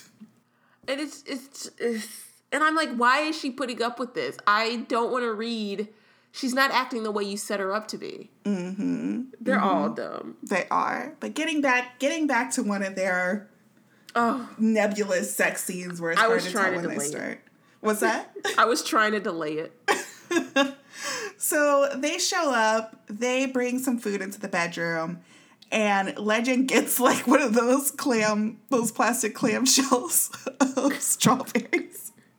Let me ask you something. Do you think he cut the tops off the strawberries first? I don't know. I don't even know if they washed them, to be perfectly honest. So he brings some strawberries in. She says, look, we can do this, but don't mess up my hair. And he says, fine. He takes some strawberries and he starts like just mushing them up, all the juice, like all over her boobs. And I think my note was, sounds a little sticky. That I couldn't get the word sticky out of my head. I was like, you have to take a shower immediately. Right. Like there's a lot of sexy food. Go back and listen to the wedding date. And what was it? Classy Brown gets some ideas. Why is it I forget like what day of the week it is, but I can remember a filthy conversation we had 8 months ago. So he takes the strawberries. He is like squeezing them and rubbing it all over her. And then he takes one and he sticks it inside of her. Whoa, wait, what? Is that what happened? Yes, he does. Yes, he does. I thought he took one and he squeezed it over her and let the juice run down like her privates. I did not get to the point. Did he? I mean, he may have and I blocked it. You know what? I don't want to know. I'm just going to say you're right. Did he? Now I have to go back. No, we don't. We don't. I don't want to know the truth. I don't see you making that up. Like, that's not a thing I feel like would just come to you. You know what? I think it's right. I think you're right too. And I don't want to verify it. I'm just going to take your word. It's ambiguous. He gets strawberry on her and then eats it off. Yes. And I was like, again, sticky. Also, strawberries aren't like oranges. They don't really have a lot of juice. So you just have like a bruised strawberry. And it's just like, you know, everyone thinks, oh, chocolate covered strawberries, fun. Yeah, to eat. at a table. And then you leave the table and you go do your whatever you want and have fun. But leave the food and the strawberries at the table. You know what? I'm looking very deeply at this paragraph. I'm not going to read it, but I think you were right. Pulled down her jeans, ready to taste the kitty, snatched off her pink thong, threw it across the room, grabbed 2 more strawberries, pushed her legs back. It was unclear to me. And it was unnecessary. Whatever it was, we didn't need it. I want to read you a sentence I think takes place afterwards where Zoe is bragging to Unique about how... Oh, no. Here it is. Yeah, he does. He does. Oh. Paying her no mind. Legend. I knew I wasn't crazy. You got me over here thinking I'm the freak. But no, Legend is the freak. Paying her no mind. Legend parted her legs even wider. He grabbed the other strawberry and inserted it inside her pussy. Repeatedly, he sucked the strawberry in and out, causing enough friction to make her come. And I'm just saying... Infection. As someone who had a baby, like, you know, the female body, it's strong. It's so strong. That strawberry would be jam. That strawberry would be, like, destroyed. Like, I'm just imagining, like, having a strawberry, like, even in your hand, like, squeezing a strawberry. That strawberry would be everywhere, and it would be there for weeks. You can't get jelly off your hands. Just use your fingers. Just like you know, you could get... I was really reading that. I was like, okay, he just put the juice on her, Molly. Like, you need to relax. Like, I don't know what's going on with you lately. That's what I thought. I guess I blocked it. But nope, I got it here highlighted because I put, oh yeah, just a sad face. And now I can't stop wondering if the leaves were on it. Thank you, Molly. Did he wash those strawberries? I don't think he did. She's gonna have some kind of dirt infection. Oh. She's gonna get some kind of foodborne allergy or foodborne disease in her coochie. Think of the last time you made, because we both like preserves. I like strawberry preserves. Think of the last time you made a peanut butter and strawberry preserve sandwich. Think about how the jelly got on the counter. Stop ruining sandwiches for me. And you know, a week later, you go and you're like, what is that? Oh, there's something on the counter. Oh, it's a tiny bit of strawberry preserve from when I had a peanut butter and jelly sandwich 13 weeks ago. Oh, no. You cannot get jelly off. Those sugars, you're going to get a yeast infection. It's gonna be nasty, girl. Oh. Protect yourself. Oh, just use your fingers. He could have just used his fingers. I mean, he was already... And you know what? A lot of dudes, there's a lot of cunnilingus in this book. There are. There is a lot of cunnilingus in this book. Like, they are constantly going down on these women. And I was kind of surprised by it because I was like, oh, I guess these are some... And this was the early aughts before, I guess, like, the Renaissance. Even though Big keeps saying, I'm a gangsta, I can't. Like, he has no problem going down. Like, and even Legend, he says several times, like, you know, Zoe is, like, revved up and ready to go. And he's like, no, baby, I respect you too much. I think even after the scene, even after he eats a strawberry out of her... He still doesn't penetrate, I don't think. He's like, that is a little too intimate for me right now. And I really just want to go a little bit slower with you because I respect you. He says, I want to, let's see, look, I'm feeling you, but I need to get to know you better before I take it there with you. This is literally after the strawberry scene. I want to know what's in your heart, Zoe. What makes you smile? What makes you cry? What ticks you off? As well as what turns you on. That confused me because there's that question mark there. I want to be your best friend as well as your lover, so that when we do take it to the next level, I will not only be making love to your body, but to your mind as well. Let me just take care of you tonight. And then he ignores her for like 2 weeks. Right. So. But he's like they're very much like, I want to be intimate with you, girl. I'll just eat this strawberry out of your pussy. And I was like, what? What's happening in this book? It was so wild. And then, like, I'm sorry, I can't get past that. I didn't realize that's what happened. I'm just learning this now. I thought he just squished the strawberry over her like junk and then had sex with her. I didn't realize the strawberry went in, and I'm still trying to digest that. Right? I had questions. Not as bad as nacho cheese dick, because the burns. You're in a movie theater. What's happening? He wanted to eat that. But I still had questions. All this food on genitals, and I'm like, why? No, you keep picking the wrong foods. I have no thoughts. I don't know what to say. Well, I was going to say, I wanted to read a sentence that Zoe is still playing like she has this man like wrapped around her finger. At one point, she does kind of break down to Unique, and she's like, I don't know what's happening, girl. He never returns my phone call. And so we get this sentence where she's like, it's the next day. They've booed up. She got some good strawberry sex. She and Unique are at Uncle Bill's having breakfast. And I remember thinking, if you don't know Uncle Bill's is a restaurant, you would have no idea it's a restaurant. I didn't. I was like, I don't know. I was like, did someone think a new character was just introduced? Like, whose Uncle Bill is this? But she's like, girl, please, as you can see, I already got this nigger stuck. Shit, after he got a taste of this pussy, I won't be able to get that nigger off my back. But on another note, I'm officially an UMSL college student. She is so ready to get out the game. She's like, I'm done, girl. I'm at UMSL. I'm taking 15 credits. That graphic design program. But and I was just like, I think I wrote in all caps, what? You do not end a scene where a man pours strawberry juice on a woman's genitals and has sex with her and then turn around and be like, I'm getting my graphic design degree. By the way, girl, you need me to make a cover for you? You need a business card. And I like how Unique says, bitch, quit lying. She's like, no, come on. So, oh my gosh. The sex is just, I don't know what it is. I ended up skipping it after a certain point. Because it's just so... Well, you can see you skipped it. I read it very... Because at some point I felt like, okay, so I've read a lot of sex in books.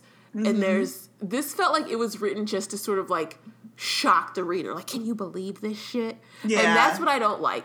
Like, you could have your characters doing the wildest, craziest shit, but if it still makes sense within the plot of like who they are as people and with the plot and the universe of the world, fine. But if it feels like you're actually pandering to me, the invisible audience, to like, can you believe this shit? He stuck a strawberry up her vagina.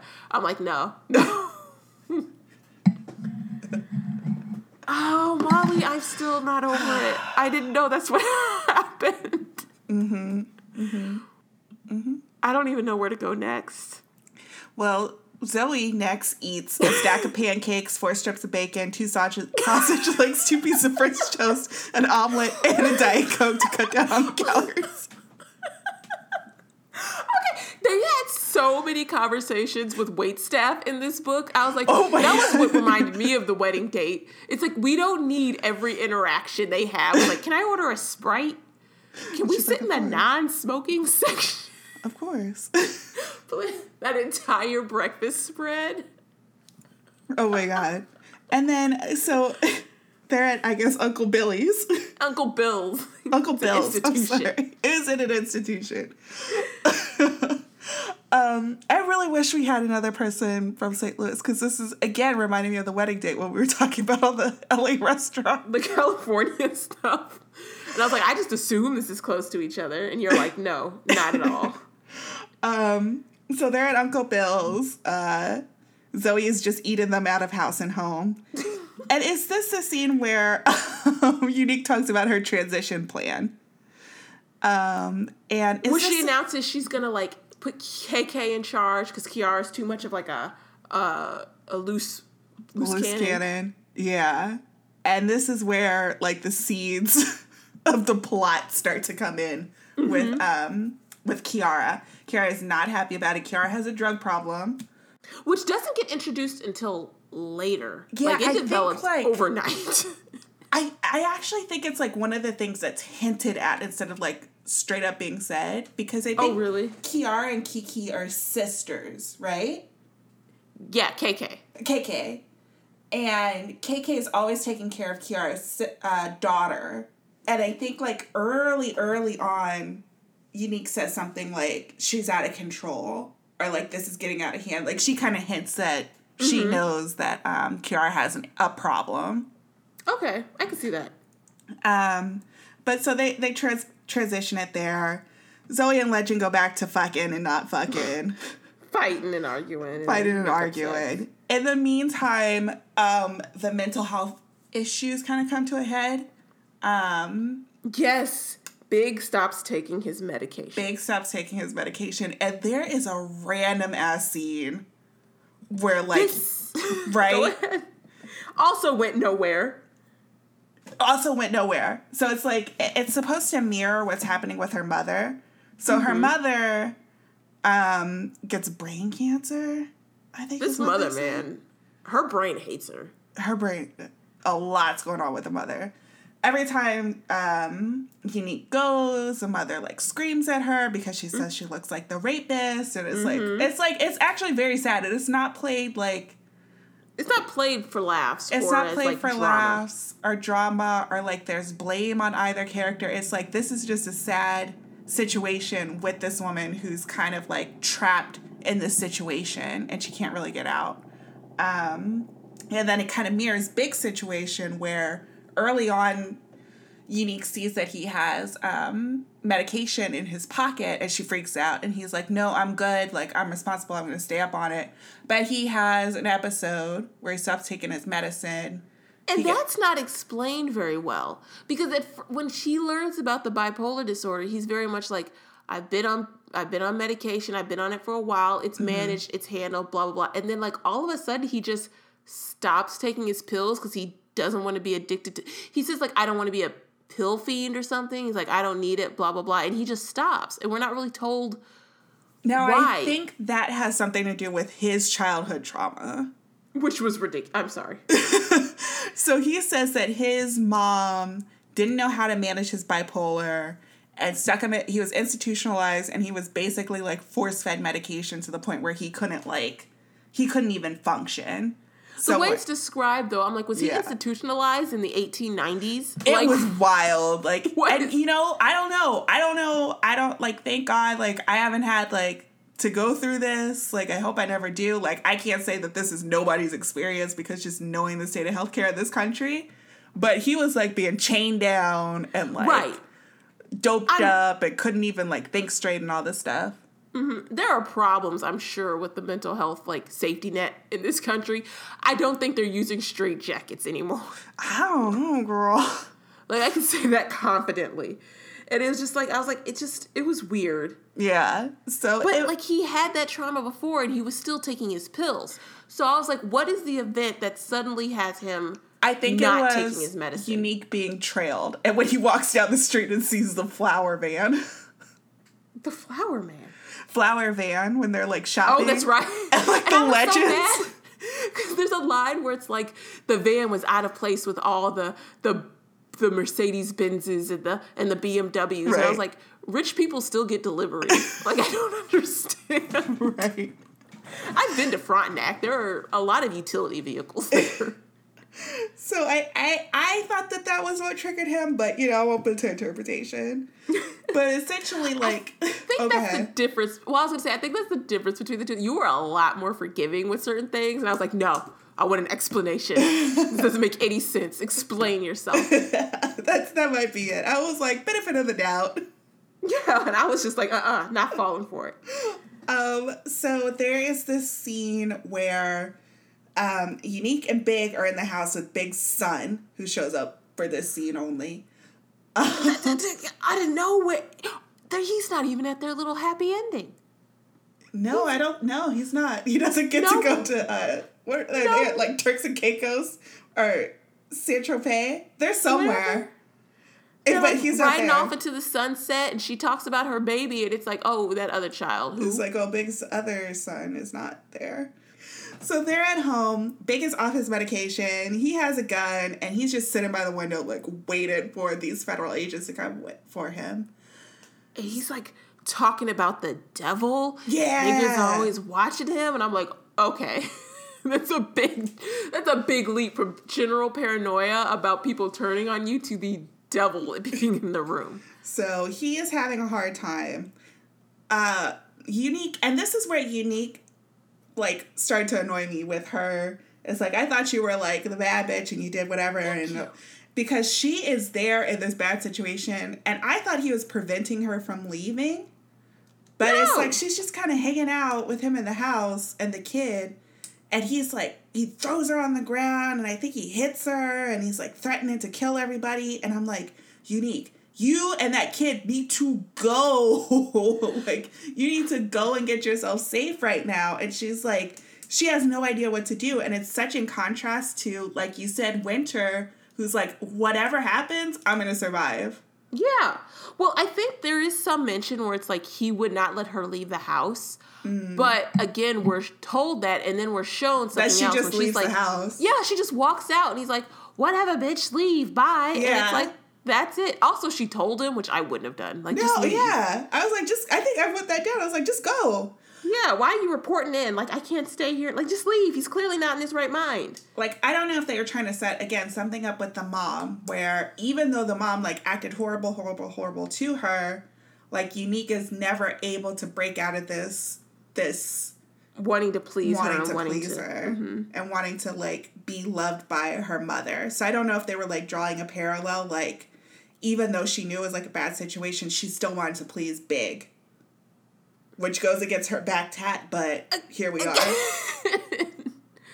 We got a completely different character than what we were told about. Mm-hmm. And that's, I mean, I'm not going to I feel like I keep repeating that, but that's the big crux of my issue with this book. And I think that's fair. I think that's a really good criticism. Is who they're supposed to, who they say they are. Mm-hmm. Mm-hmm. Or who we're told. So she leaves. And there's a scene where she takes Dante to his mother, and and I thought, ooh, a character with sense, because she tries to tell Unique, look, I tried to fix him, you can't fix him, it's an illness, he needs to take his medicine, he needs help.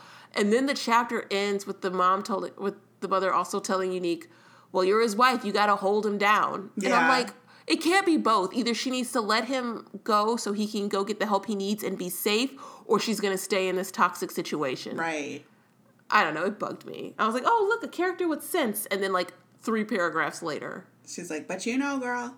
Hold him down. I thought it was interesting, and I want to bring this because I saw some parallels with Tone.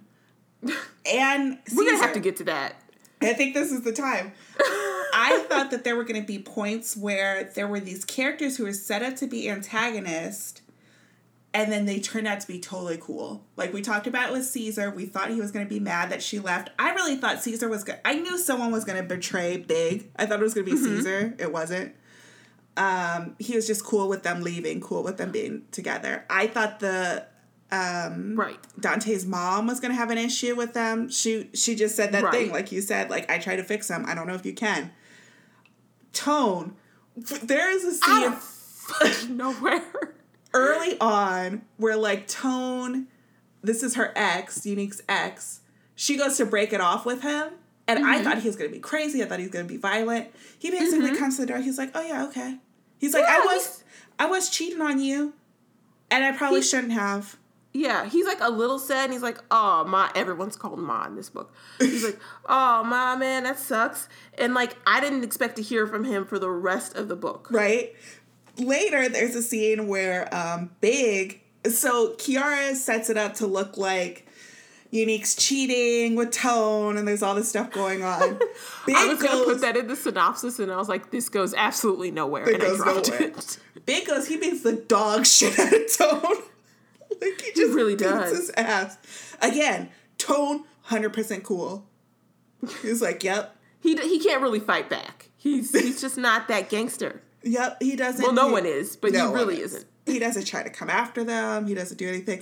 And so this is why I say Tone took me on a roller coaster. Because I was like, okay, she's really setting these people up not to be these crazy supervillains like in This Could Be Us that you play in, where the girl was like drugging everybody. I started to feel bad for Tone. And then, who is it? Nasheed. They have a party at this club. A big surprise birthday party. A big surprise birthday party where I really feel like, as an aside, the biggest issue for me were everyone's communication issues. There are so many points where people come to a conflict and person A knows some information that person B doesn't, and instead of saying it, what it is, this is a surprise party for you. They let person B flies off the handle, goes insane, gets super angry, starts cussing everybody out, when they could just say, this is a surprise party for you. That is not my wife. No, I'm not cheating. Like, there are so many times when, like, another person storms off, and that's how conflict happens in this book. It's very convoluted. It's very convoluted. So people have to be extra dumb or jump off at every little thing or just not have regular conversations for the plot to sort of move forward. Exactly. So they have a party. Big, Legend, and Nasheed go into a different room or something to smoke a blunt. Mm-hmm. And Nasheed is like, hey, I'm going to put on some street porn. I'm like, is that a thing? Is that how men act? And that's what they say, DVDs of porn. Just pull DVDs of porn out of their bag and like, we're going to watch this right now. He's like, I bought this on the corner. And you know what? This is 2002. It was probably a thing. I don't know. I wasn't buying street porn. Well, I remember that's like when that first R. Kelly thing popped up, because that's how it happened. It was on bootleg at these street corner places and people were buying it up, and it got to someone like the FBI or a newspaper and they're like, that's a minor. Yeah. So I think it was a thing. The internet wasn't great at video yet. That is true. But we had DVD burning technology. It's just the term street porn. Like, I hate it. It just slaps you and it demands attention. It's like, really, this is the porn I found on the street. But that's what made me believe it, because I remember that's when the P-tape. You are right. Came out, and I'm like, it must have been a thing, because I read that Soulless book where they talk about it. Yeah. And they're like, yeah, it was a thing. Men would just buy bootleg porn or homemade amateur porn on DVD. Just off the street. What? Off the street. It's like, okay, you could buy flowers on Memorial Day. You could buy a jersey with like hip hop Bugs Bunny on it. You could buy bootleg like fan merchandise, Jamaican black soap, or African black soap, and Jamaican black castor oil. A lot of things. But the street porn, and you know what? Maybe because I was a child, I never came across the street porn. So maybe it was like the original Amazon.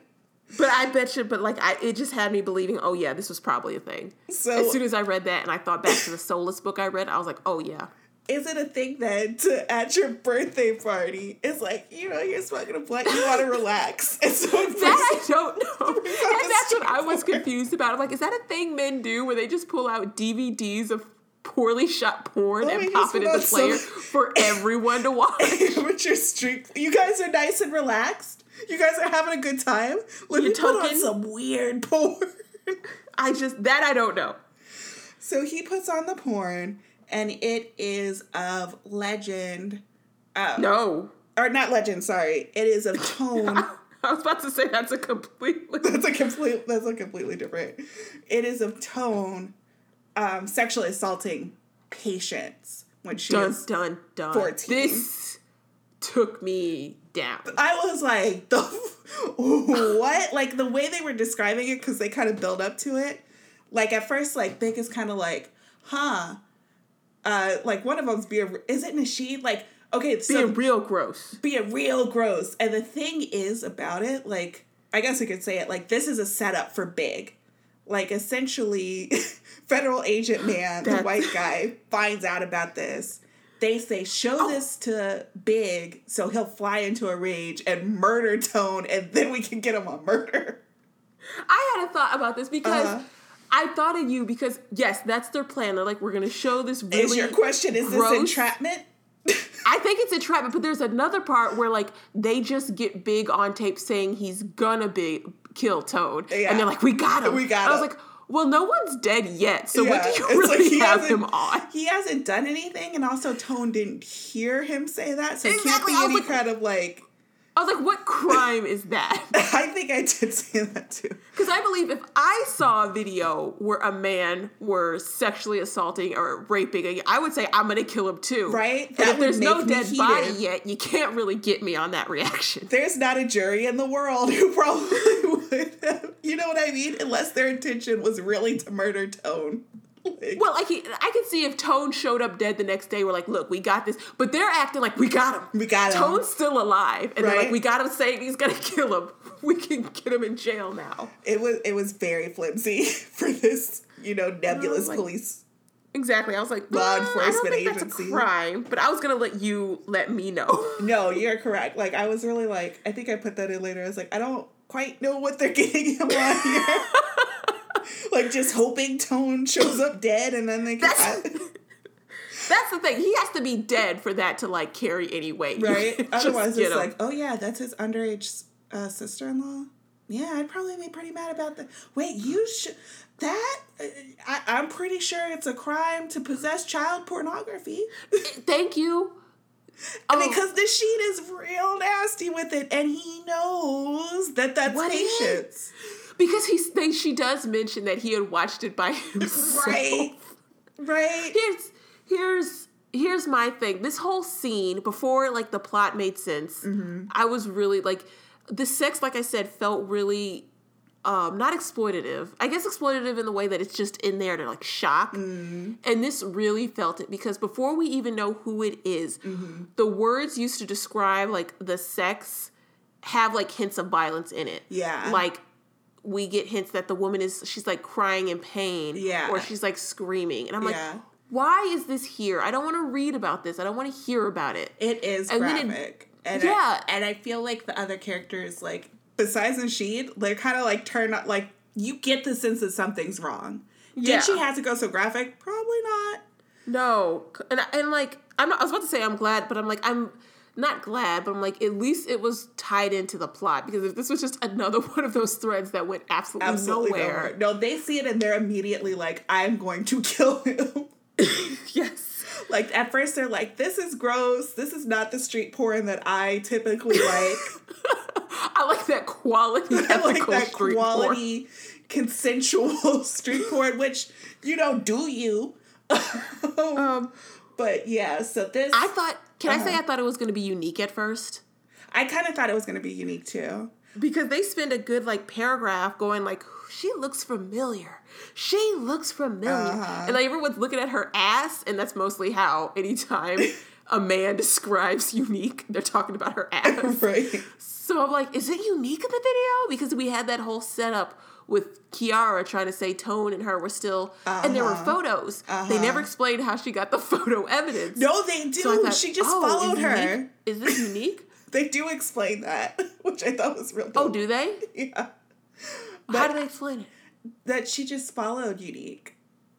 But, like, they had already broken up, so, like, were those old photos? If it Unique was when Unique went to tell Tone it was over. Ah, okay. Because that's why that scene was in there. Because I was thinking, like, this is such a weird scene. Like, why have this scene in here where he's just like, okay, we're broken up, if it wasn't going to lead anywhere. And it's because Kiara had followed them. Okay. I guess. Okay, I'll take it. But yes, so it's tenuous that they could get big on this. And it does seem like they're setting him up. Well, he keeps it from Unique for a good 2 days. Yes, and this is going back to, like, if people would just talk about, because this is the part that two things. I'll get back to the part that don't make no sense. But I thought because I was like, this came out of nowhere. And then when I went back and looked at my notes, the very first scene where you see Tone, he's sitting on the couch with his pants undone.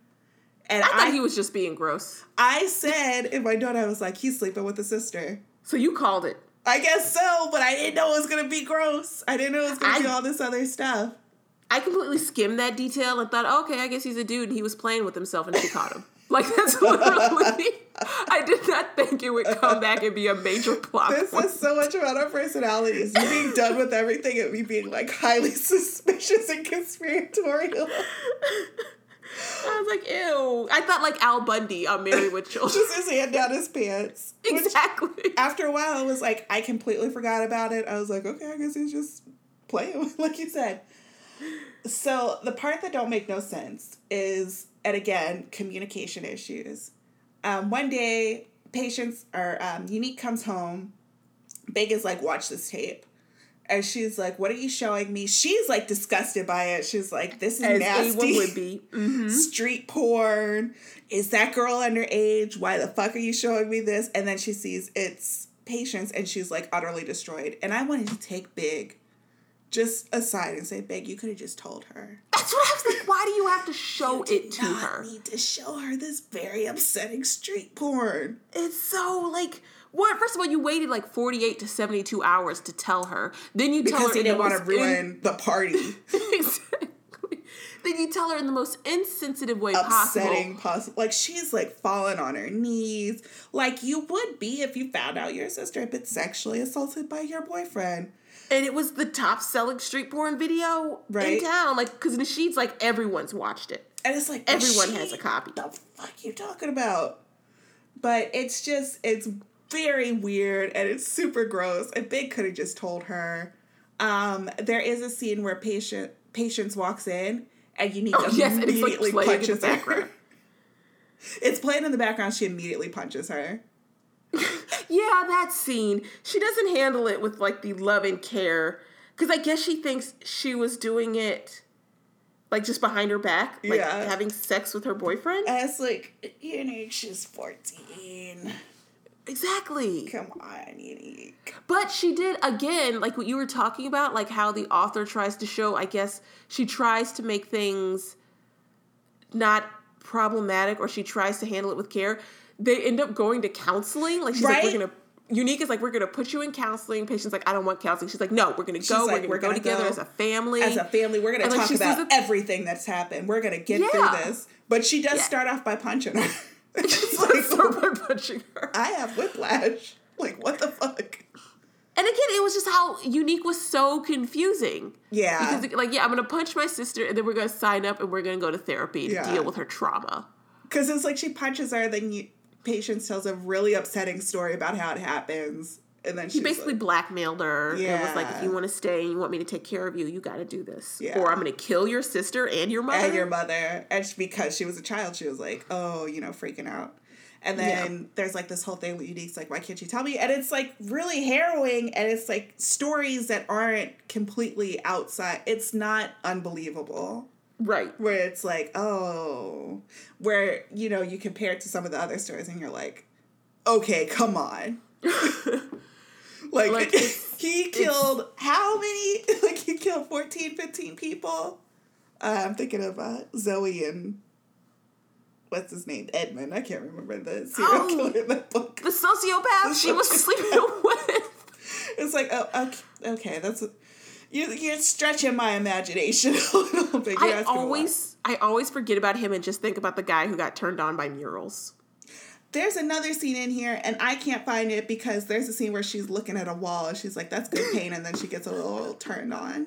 Is this a thing in urban fic? Is it a thing? Painted walls. They get turned on by paint? So that is where that kind of goes. And then... Now it's... So she pops off, and she's like, I'm going to take care of that nigga. And she grabs a gun.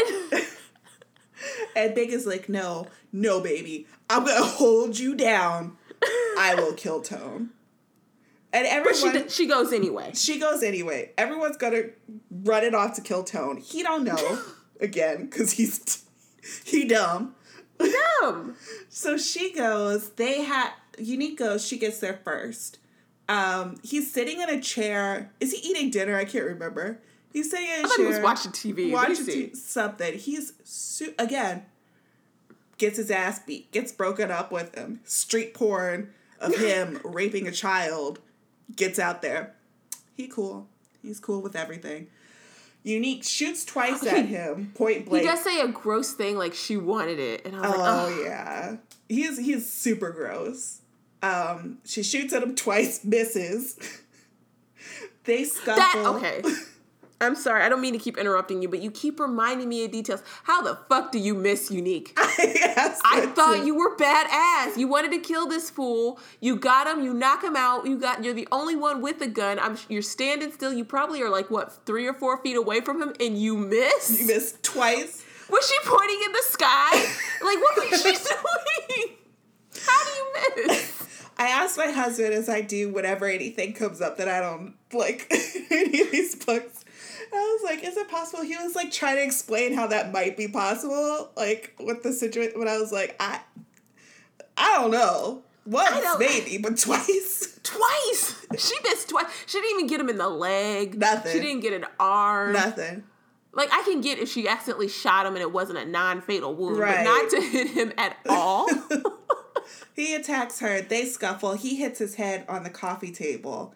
And she, again, being the bad bitch, being the, like, one who knows, like, real, like, street knowledge, knows what she's doing, boost cars, plays I know men, what you're going to say. I know what you're going to say. leaves without the gun. How you fucking leave the gun, Unique? How are you leaving the gun? I'm like, I was so done with her. I'm like, I am more criminal than you.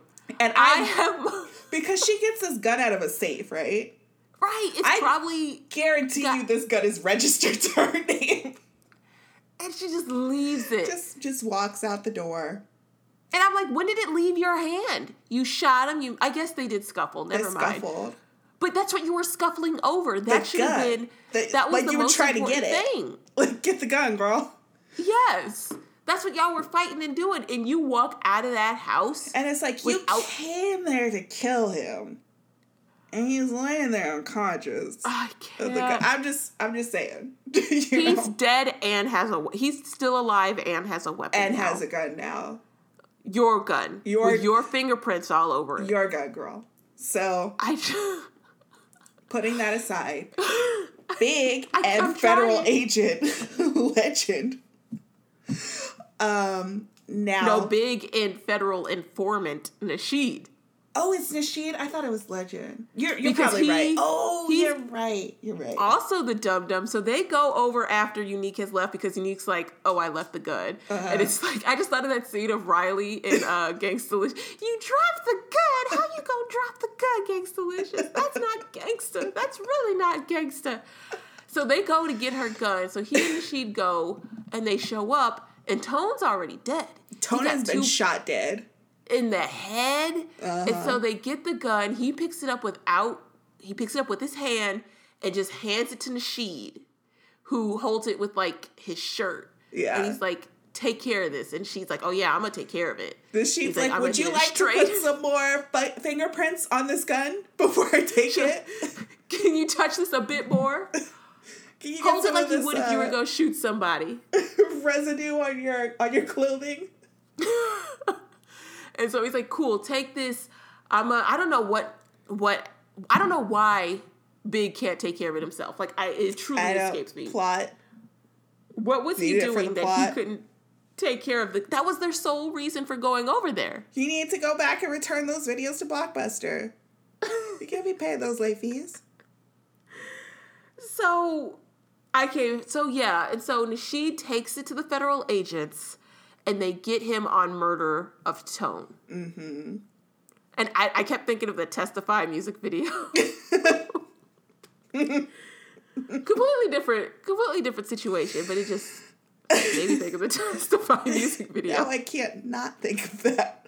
I'm so sorry. But Taraji. This is when it starts to get very... It ramps up. Muddled. It does ramp up, but it also gets kind of muddled. So because she has like 5 different plot threads she's now got to conclude, and because we spent all that other time talking about, everyone's clothes and what they were eating and whether or not they wanted to sit in the non-smoking area or the smoking area, she's run out of room. So one plot point that we forgot we kind of hinted at it. At one point, Legend is like walking through an outdoor mall and comes across Unique and Zoe.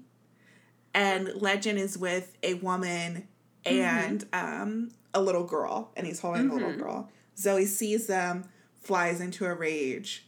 The woman calls her by her name and says, "Oh, Zoe."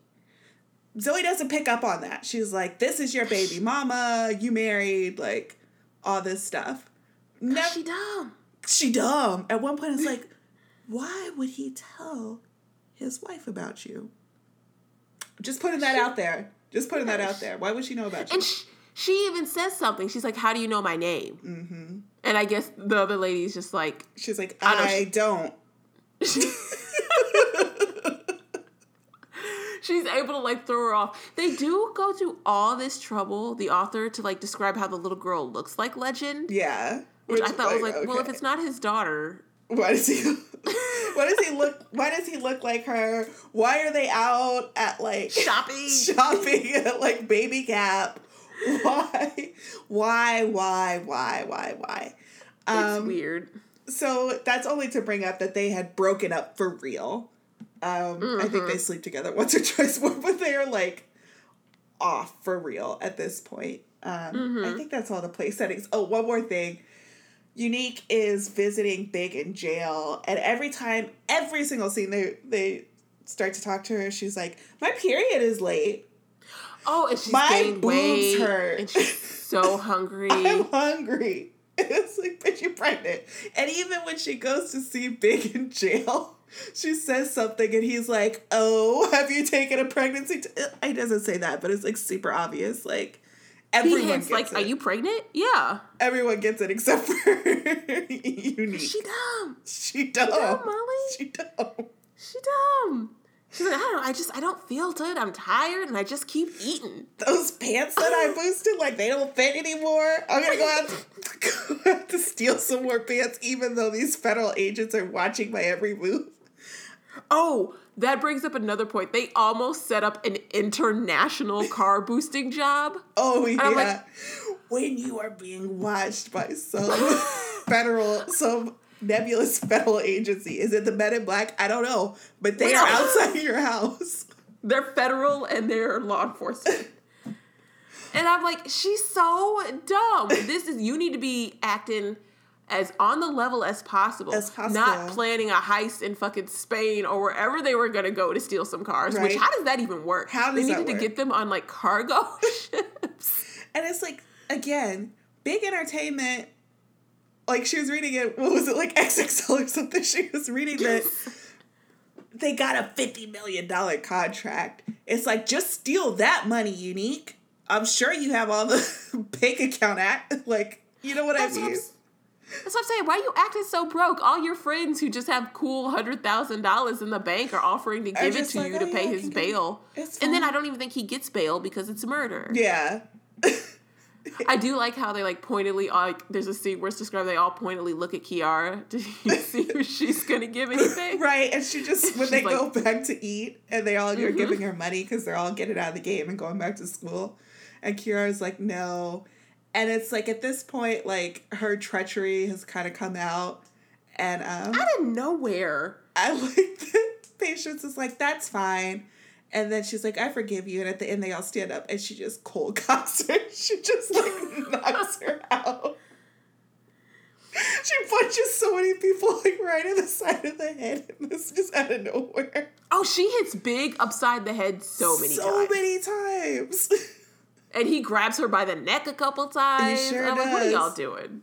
So, I guess, he's going down for this murder when some random lady finds Legend. I don't know how he hears about it, but they say, a woman was seen coming out of Tone's apartment shortly after the murder. Legend just goes to talk to his neighbor. That's it. It was just the neighbor. So just basic just investigation. Basic policing. I also like that it's federal agent Lansing, who is the guy who's, like, out to get Big. And no first name. No first name. But he also decides to prosecute for the state personally. And I don't think that's the thing I wouldn't have caught on. I don't think that's how that works. I'm not savvy enough with the federal courts to have been distracted. But you're right. They have a whole prosecution team. So they run a trial, and I forget how Big gets off. Oh, I know, because, well, I mean, you forgot because it's not a lot of plot is put in. Big gets off because Kiara shows up looking as Unique calls her like a chicken head. Her hair's all matted. She's a mess. And when she hears that Big has taken the fall, she's mad because she meant that for Unique. Mm-hmm. She was trying to frame Unique, so she shows up with a gun. Well, something must happen before that, right? Because they let Big out of the courthouse. Did they? Let me see. Yeah, because it's on the courthouse steps. Oh, it's it's what you were saying, the neighbor's testimony. And she's like, I saw a woman. And they're like, oh, well, it must be him. Or, it must be that woman who did it. And it's like, I don't know, like legend goes, and I feel like there's another scene where he's like, That's right. Okay, I have the sentence. Not only was Big acquitted of all charges, but federal agent Lansing was charged with perjury and withholding evidence. So it just gets wrapped up in a neat, tidy bow. Right. He's just acquitted. He's just acquitted. And it's like, okay. And then that's when Kiara shows up. Yeah, so they are leaving. And it's very I was thinking of just like the Kennedys, like, they're on the steps and like everyone's like taking pictures of them and everyone's like, how does it feel to get out? Like, like, the prodigal son returned. It's like St. Louis's finest is back. They're walking down. Good. I was like, let me tell you, if I worked in a newsroom and we heard that a rapper got acquitted for murder, we'd be like, okay, run a brief on it. We are not sending a reporter to the courtroom steps for a at-the-moment interview. I just thought it was so funny. Girl, they sent all their reporters. Every reporter in St. Louis was there. How does it feel to be vindicated? And right. Like she's shoving the microphone in his face. It's like you're going to see Lansing in jail. It was like, oh, okay. I see. The two autopsies on Tone. Like when I say, like, we're skipping over a lot of the flavor of this book, we're still skipping over a lot. So they're coming down the courtroom steps, or the courthouse steps. Unique at this point knows that she's pregnant.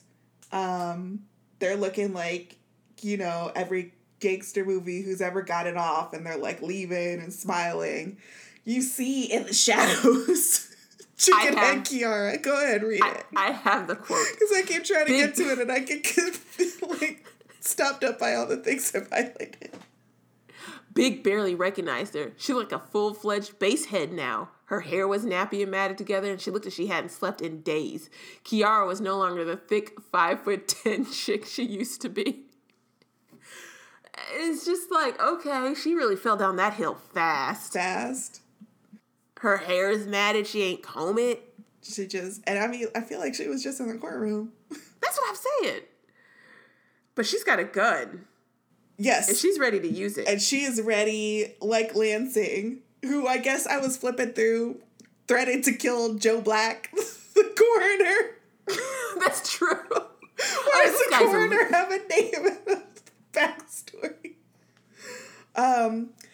So she aims the gun at Patience, ready to end everything. Big is literally the only one in this, whole crowd who sees her. Dives in front of the bullet and takes like 2 or 3. 4 bullets. 4 bullets to the back. To the back for Unique and his child. Unique is like freaking out, as many of us would. Yes. They keep telling her an ambulance is coming, and she's like, fuck you. That's what, the one person is like, don't touch him, an ambulance is coming. She's like, I'm going to touch him if I fucking want. I was like, I feel like they're telling you that to help. Right. It's like Legend. It's like, Legend says, Unique, don't move him. She says, shut the fuck up, Legend. I'm not letting him go. I will never let him go. He needs me. No, bitch. He needs that ambulance. He really does. He needs you to stop jostling his organs and blood vessels around with those bullets in them. Right. So, and this is where the timeline, like, if it got muddied before, this is like the Missouri River. Opaque. And not in a good way. Like, I think she meant this to be, ooh, what's happening, and ambiguous. But it's just... It's like you see it coming from a mile away because, again, it has all these romance tropes in it. Yes. And you know, like, everything sets this up that there's going to be a happily ever after for these characters. Yeah. So she's just lying to you. And then lying to you about lying to you. Right. So here's what my best synopsis. I'm not as succinct as Danielle. I apologize. It flash forwards some amount of time. There is a funeral. Unique tells everyone to stay away from the funeral. She has her baby and she goes to the headstone several times to cry and say, I wish you were here. I wish you were here. And the baby has your eyes. And the baby has your eyes. Like, I wish you could see here. I wish you could be here for the baby, for me. Nasheed comes back into the picture. And he's like... Grimy. Right? And he starts hitting on her. And Unique is like, well, you set my man up. You set my man up. And he got shot because of, like, behind this shit, what you did. And he's like, yeah, but that's in the past. Why you gotta bring up old shit, Unique? Why you gotta bring up stuff that happened last week, Unique? Come on. You know you and I always had a connection. What do they say? Narrator's note. They did it. Like, they never, ever did. And so then Unique, in her kind of thought process, she's like, yeah, I can forgive him. They start talking. She, like, is going back and forth with him. He's saying he loves her. It's important to note now that he is in hiding. He's in hiding. After everything that happened down, he's in hiding. His whole goal was to get witness protection. But he decided to go in hiding instead when Lansing went to jail for all of his crimes. She's like, yes, like, we can be together. I forgive you, I forgive you, I forgive you. And even because this is like, what would you call this? Like, third person close. So it's not like it's first person, but you can kind of hear the characters' like thoughts. You get their inner monologues. Sometimes I forget, and like we would switch characters, and I'd be like, "Oh, that's right. This isn't in first person." Right. Yeah. So even in her thoughts, she's like saying like, "I forgive him. Like, it's gonna be fine. Like, this is what I should do." And even kind of in her thoughts, she's acting like Big is dead.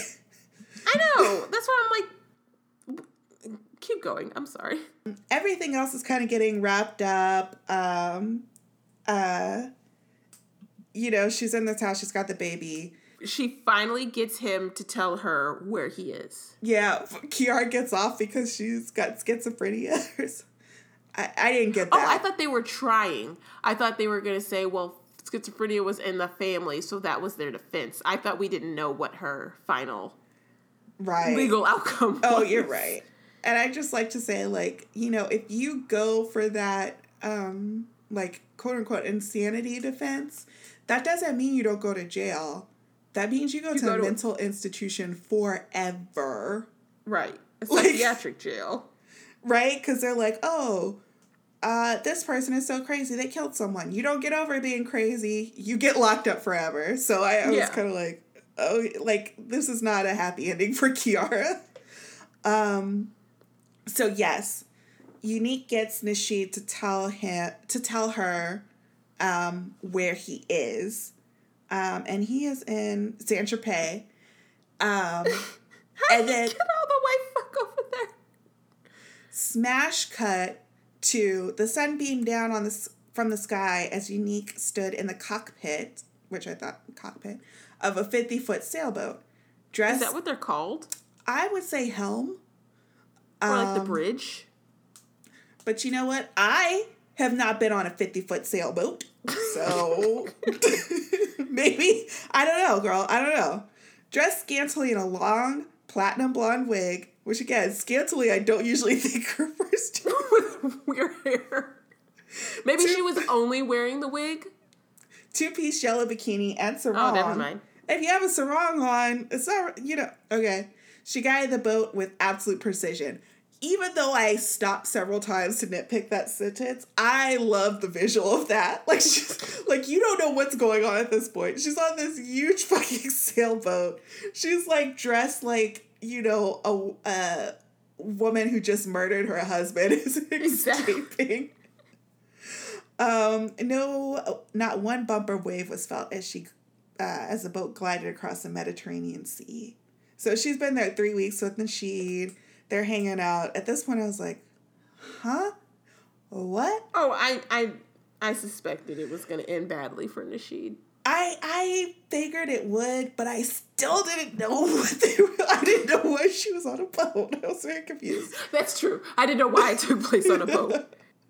So she is pouring champagne. She gives one to Nasheed. It's very cinematic, this scene. Nasheed is like, yes, like, I'm going to take care of you and Big's baby. Like, he's weirdly into this. And then he starts, like, getting slurred. Like, his speech is slurred. He starts, like, freaking out. And he's like, you drugged me. And she's like, yeah, bitch, I sure did. And we know this beforehand because she takes time to describe how she roofied him not once but twice. Because he drank the first glass so fast, she went back and filled it back up.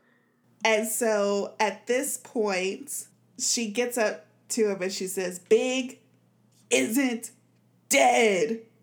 Then Nasheed is the only one who's surprised. Big, like, comes out. And this is the part that confused me. He came up on another boat, or he was on this boat? I don't know, because when they cut to him, he's like, he's dead, blah, blah, blah. He's like, he's revealed, it's very cinematic. It's like, you can picture it filmed in a movie where off frame, he's like, surprise, bitch, I'm here. Right. But in the book, you're like, whoa. Where did he come from? How is he on this boat? Because you know who else is on the boat? Legend's on the boat. Legend gave up being a cop. That was another thing. I was like, wait a minute. A lot's happened. I was like, how did both of these men end up on the boat and stay hidden for so long? I think that I think at least one of them came on another boat because they kill Nasheed, wrap him up, shooting him point blank, and then throw him overboard, and then they burn the sailboat. And they're like, that's that. They're like, all loose ends are tied up. It's like, we cleaned that mess up and they're just going about their day. And then, like, right after, it says, you all right, Big ass Unique? Yeah, I'm fine. You? And they're like, all right. They turn the boat's engine off. They blow up the sailboat and escape on another boat to... You're right. There has to be a second boat. There has to be a second boat. Oh, yeah. Big does it. Oh, my God. He, like, takes... They douse the sailboat with gasoline. Big, like, pulls out a blunt, lights it, and then flicks the match onto the sailboat to blow it up. It's straight out of it, some kind of, like, gangster movie. I loved it. They go back to the white sand beach, and there are Zoe, Patience, KK, Chris, and even newborn Zion, all waiting to greet them. Not Dante, like you pointed out. No, screw him. Screw him. Surprise, Chris and KK are together. Remember them? Probably not, because we haven't mentioned them in 3 hours. I was going to say, she gets... Every other character in Unique's clique, Kiara has her full evil breakdown. Zoe hooks up with Legend. KK is just skimmed over, despite being described as, like, the one with the most sense. Right, the one who's going to take over. Because I don't even remember Zoe's, like, role like their gangster shit. Oh, yeah, because, like, Kiara's the hot-headed one. Right. And KK's, like, the sensible, quiet one. Right. But Zoe, like, I truly can't remember what she was doing except wanting to be a graphic designer. So it's revealed that... That's a big career switch to go from being a car thief to getting into graphic design. You gotta have dreams, Danielle. If she had attainable dreams, she knew what she wanted, she went for it. So it turns out that... their mother, Unique's mother, was the one who passed away. That's the funeral. And, I hated how this book tried to play it like, gotcha, even though, like, why would she think about the future and like in her own head like that, in her own narration? Yeah. You're right when you said that. Yeah. It doesn't make any sense. You're just lying to me and then like trying to write it off as like it's like gotcha. Creative. Yeah, like a well-written twist when it's not. Yeah, because your very first thought like is Big's not dead. Like when they cut to black. I knew he wasn't dead. I knew that fool wasn't dead. But then it's like at some point she like in Unique's own head, she's like she found it in her heart to forgive Nasheed. And it's like, what? Yeah. Because what does he have to do with your mom dying? Right. And why do you have to tell everyone to stay away from your mom's funeral? Like, it's I think because they always meant to set it up. And she, because Unique was so dumb, she had to truly believe. She couldn't act. She had to actually fall in love with Nasheed. Big told everyone, look, don't tell her I'm alive. I know it's a little cruel, but this is the only way we can pull this off. Right? There was another scene where he surprised her on the boat. And he's like, we gonna kill Nasheed. And she was like, all right. And that's kind of it. They ride off into the sunset. Legend just, I guess, drops his law enforcement Legend career quit the like, force and began working with Big. He's now a silent partner in Big Entertainment. I'm like, what experience does he have to be a silent partner? You got to have money to be a silent partner in things. Even though he was no longer part of a duo, Chris's rap career skyrocketed. His first solo CD, I Gotta Get Mine, went triple platinum and even produced 3 hit singles. He and KK were even dating. After Kiara was arrested, KK had filed papers to become Arissa's legal guardian. Again, Arissa... That's Kiara's daughter. Kiara's daughter. We never said her name, yeah. Also not invited on this boat trip. Once the court reviewed her petition, they had no problem in granting her guardianship. Just as promised, Unique and Patience attended counseling sessions. They discussed everything from their mother's mental problems to her death to Patience being molested. The sessions lasted 5 months, but the girls got through it and became closer than ever. I feel like that takes longer than 5 months. They've got a lot. They got a lot because they were fucking on the street. Yes. Deep-rooted trauma. She was assaulted and it was videographed and distributed throughout their whole town. That's more than 5 months. Right. Big wasn't able to attend Selena's No shit. He'd been shot 4 times the day before. None of the bullets hit his spine, but he lost a lot of blood. I feel like, do we just not know how medicine works? Because it's not the spine shot that would have killed him. It would have been the blood loss. You get shot 4 times and an ambulance is not right there, you dead. I mean, he had a limp. I'm sorry how you said that. Like, what more do you want, Danielle? Oh my gosh. And that's about it. At the end, she's like, you love me, I'm always hold you down. And that's it. She's out the game. And I gave it 1 star. I would give this 3 stars. I would give this 3 stars on, like, just reading it. I would give it 4 stars on the Urban Lit curve, like, compared to the other Urban Lit books. I was going to ask you that. Okay. So I was thinking, how would I rank this in relation to the other 4 big books we read? And I think I would go from best to worst: Coldest Winter Ever, Addicted, Hold You Down, this book, and then This Could Be Us, What You Playing. Wow, yours is almost totally opposite.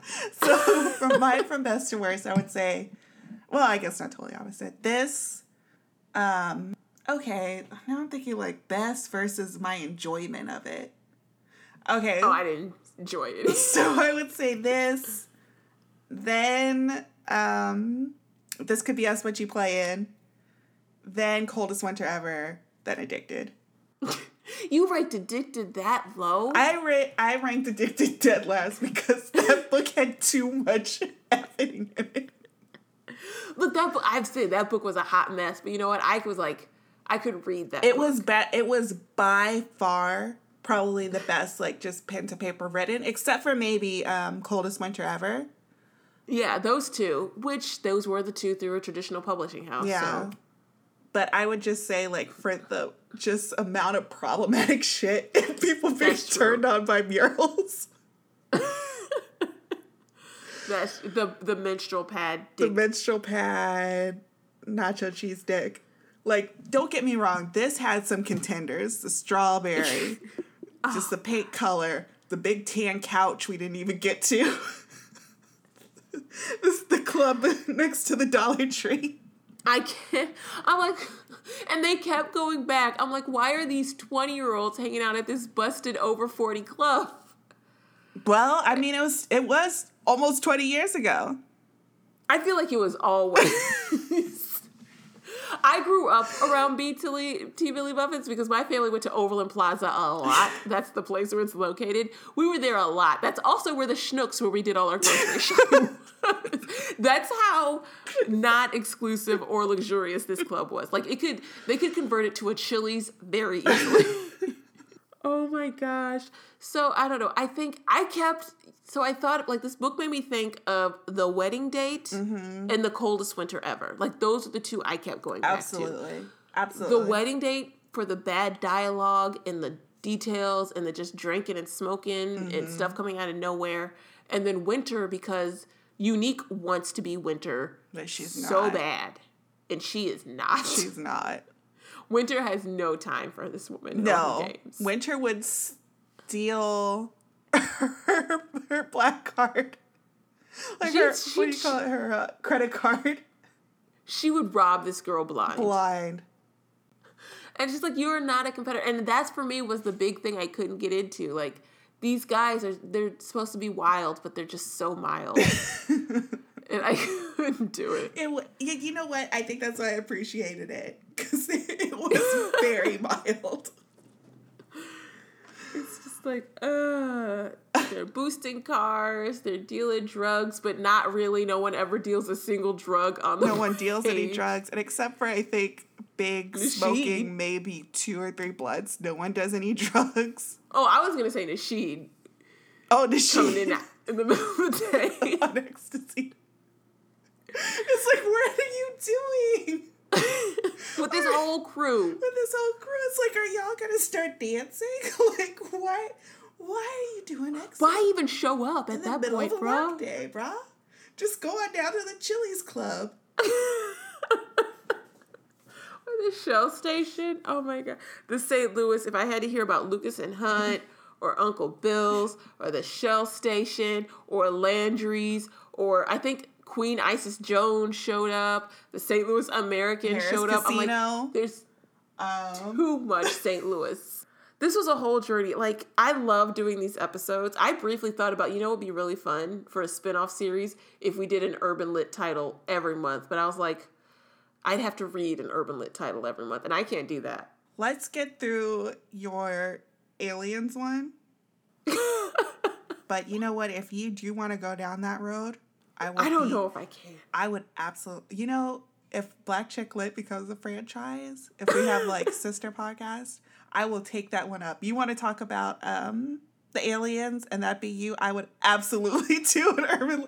I am so I truly, truly enjoyed this book. What if we did one where you described them to me? I could do that like you described the entire plot of the 3 Twilight books to me. You know what? That might actually be a good spin-off podcast. Like, people explain books to me. Exactly. Because that way I can still participate, but I don't have to read them. Because that's the thing that would keep me, because I'm like, that would be wild. And that's the thing that would keep me from doing it. It was like, I don't want to have to actually read them, though. Uh-huh. Because it's the first time that I think I finished a book before you. It is. Like, you fly through. This happens every time. Like, Molly's like, I really enjoyed that. And I was like, I struggled to finish. So, would you recommend this book? No. Not even for urban lit lovers.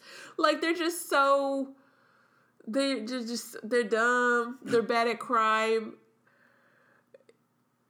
Their big luxurious spending is actually, a $50,000 car in Chesterfield. I can't do it.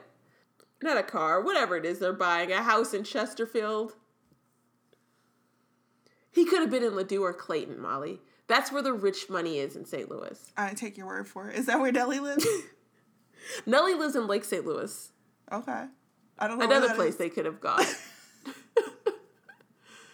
I think it's a man-made lake, and there's some condos around it. See, but you know what? They were trying to live within their means. I'm trying to see if there's anything else I forgot, just like overall. We got to read a book set in Kansas City this year. We do. We got to do that. So then I can be confused about all the barbecue joints. I love Kansas City so much. I'm so sorry that every time you interacted with a St. Louis person on campus, it was them trying to step to you with some ridiculousness. That's okay, because we're friends. And you show me that St. Louis can be a wonderful place. I'm a transplant to St. Louis. Technically, I'm a KC person. I think we talked about how I got tired of every waitress. That was another thing that reminded me of The Wedding Date, because Jasmine Guillory does that too, where like I think she feels like if you're gonna write dialogue, you have to include every part of the conversation. It's like, hello, sir, ma'am. Would you like to sit in smoking or non-smoking? Would you like a smoking, table? Please. Okay, great. Would you like a table or a booth? Yeah, it's like everything. Like they sit down and like, what would you like? I would like a Sprite, please. And then Zoe orders a diet tea. Would you like a lemon? Oh, yes, I really like this. What's our we don't need it. We don't need it. It's like just they sat down and started eating. I know. Just start the conversation. Oh, I did also love how, so before Nasheed starts hitting on, I almost said Zoe, Unique, like before Big is like shot and quote unquote dead, he like starts hitting on her in the courthouse. Yeah. And Unique acts like she's receptive to it, and Zoe is just scandalized. And again, I'm like, you dumb hoe. Why are y'all so quick, so slow to catch up when people are being taken advantage of? I think, doesn't Unique actually say something? She's like, bitch, I'm conning him.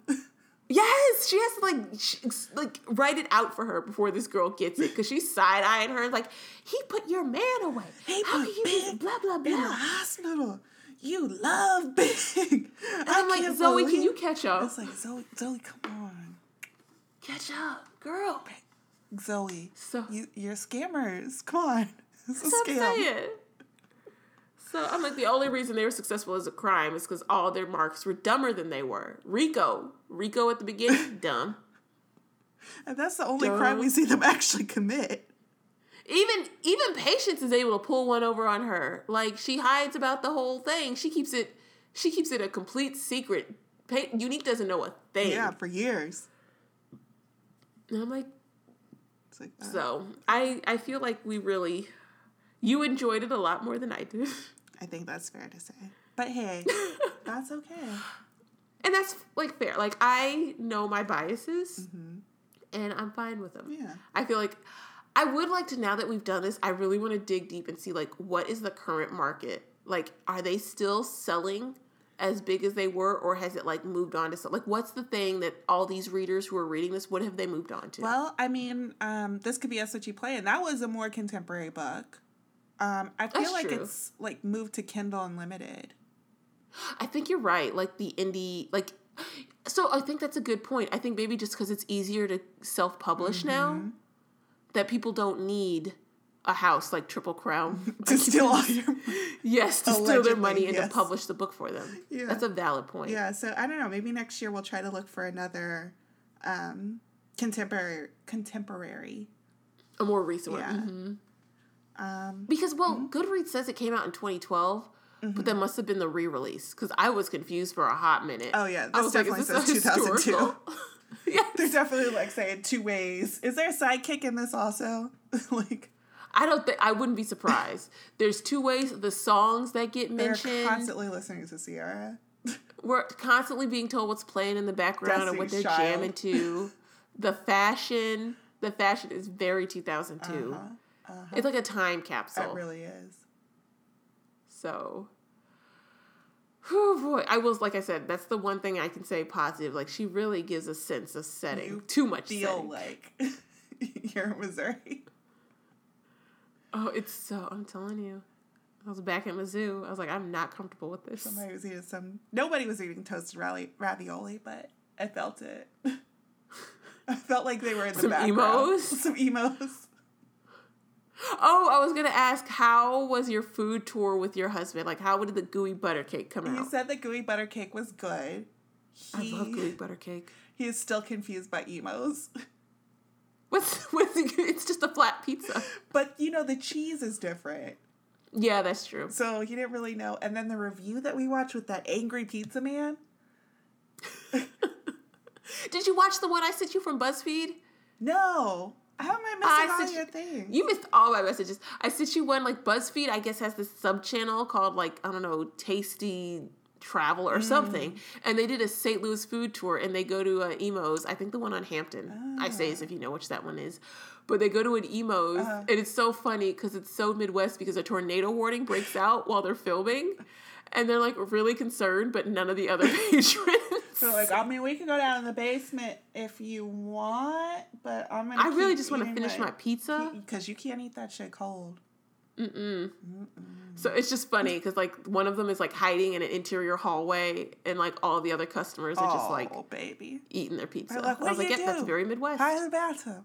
Brace yourself at the door. The other people are like, what's that fancy Los Angeles man doing? Exactly. I don't know. It'll pass. The sirens will go off. It's fine. Yeah, I'm not getting in place unless I hear the wind coming. Like, I'm sorry, it happens too many times in a season for you to hide every time those sirens go off. You'll never live. Yeah. So, I want gooey butter cake, and I want some. Why didn't I bring some toasted ravioli to this recording? I think I'm just hungry. I'm hungry too. It is later. All last year we recorded early. I know. Because we were #sober. I know. I was a little tipsy during this one. Yeah, a little bit. I think I'm back out of it. Luckily, you took the helm, so thank you, Molly. No, I was just really excited to talk this book. I love it. I love that you love it. Yeah. I like that, like, there are people, like, the people are really excited about, like, this, like, urban lit, and, like, it does have, I think, a really strong following among people who would not ID as traditional readers. Mm-hmm. It's like we said at the beginning. It's like Black women are reading it, and they're going to call you out if it's inauthentic. Just like you did with this book. I sure did. Just like people did with Tanaka. Oh, gosh. Have you ever met anyone named Tanaka? That was the first thing. I was, like, looking at the nameplate. I was like, what is that name? It reminds me of Tapioca. Like, I don't know. And it's like, that's another thing. You made up this name. Yeah. And I like Retta, but I feel like you probably directed her to act a certain way. Yeah. And it's like, because I like on Parks and Recreation, she's like the opposite of, like, the stereotype they would traditionally write for that role. You know what? This is controversial. I could never get in Parks and Rec. I've only seen a few episodes. Can't do it. Yeah, and I do know that on that show, she's like the rich, sophisticated, fancy one. She's the one, she's got, like, always got a date. Like, she's the, like, the cool, classy one. Compared to Eddie Murphy, who did, like, fucking Norbert. Yeah. So. Interesting. I feel like we're at 2 and 3/4 hours. I feel wrung out. My husband, he was like I said, he's watching the baby. He's like, I'll see you in 3 hours. I was like, I don't know if it's going to be that long. I mean, this isn't Addicted, but here we are. There was a strawberry in a vagina, so. I mean, we had to talk about it. I'm glad we got we've got, the cheese dick and strawberry vagina. What will happen next January? You'll just have to wait around and see. Leave food alone, please. I wish, that might be a Patreon, because I really feel like we need to read some Donald Goines or Gaines, however you say his name, because he's a name that comes up a lot, and I think I've read him before. Okay, I haven't read him. Oh, he's very, like, his urban fiction is, like, really gritty. Oh, really? And it's about, like, the struggle. It really is. Yeah, because this was not a struggle. No, it was not. So that would be interesting. Okay, all right. Interesting. So what have you been reading, Molly? Okay, so I read, I listened to You, which is... Oh! what the Netflix show is based on. And it's interesting because, did you ever watch Crazy Ex-Girlfriend? No. Have you? There's a lot of books, things, I haven't watched. That's right. Did you watch You? No. I'm so sorry. No, it's okay. So it's narrated by the guy who plays the boyfriend on Crazy Ex-Girlfriend. Okay. But he sounds 100% exactly like the I don't know what his name is, the guy who plays Joe on the Netflix show You. Like, they sound, cadence, tone of voice, line delivery, like one for one. They sound exactly alike. So when I was listening to it, I was like super confused. So I read that. It was good. There are definitely some lines in there where I was like laughing. I was like, chill. Damn, that's something I thought. I was like, damn, he's a serial killer though. Oh no. Like, there's some parts about him being in IKEA and how much he hates being in IKEA. And I was like, oh no. And then I started the sequel to that, Hidden Bodies, which is also pretty good. I guess it's like in line with the second season. And then I started reading Lovecraft Country. Have you heard of that one? No. Is it related to like H.P. Lovecraft? It is. And I guess that was a stretch for me, wasn't it? I guess it's going to be turned into an HBO show. I think produced by Jordan Peele. And it's basically like set in 60s. I don't know. I'm forgetting the exact date, but it's set back in the day. And it's basically like melding like Lovecraftian style horror with like this trip to the Jim Crow South. And it's like this guy, he's got like this birthright inheritance, and his dad goes missing, and he has to go find his father, and there's like a plucky female character and like an old man character who's too old for this shit. And it's not the best like written. Like, there's definitely some things where I'm like getting confused like from the writing, but I think like the idea and the story is really interesting, and I really love the female character in it. So I want to finish it before the series comes out, I guess sometime this year.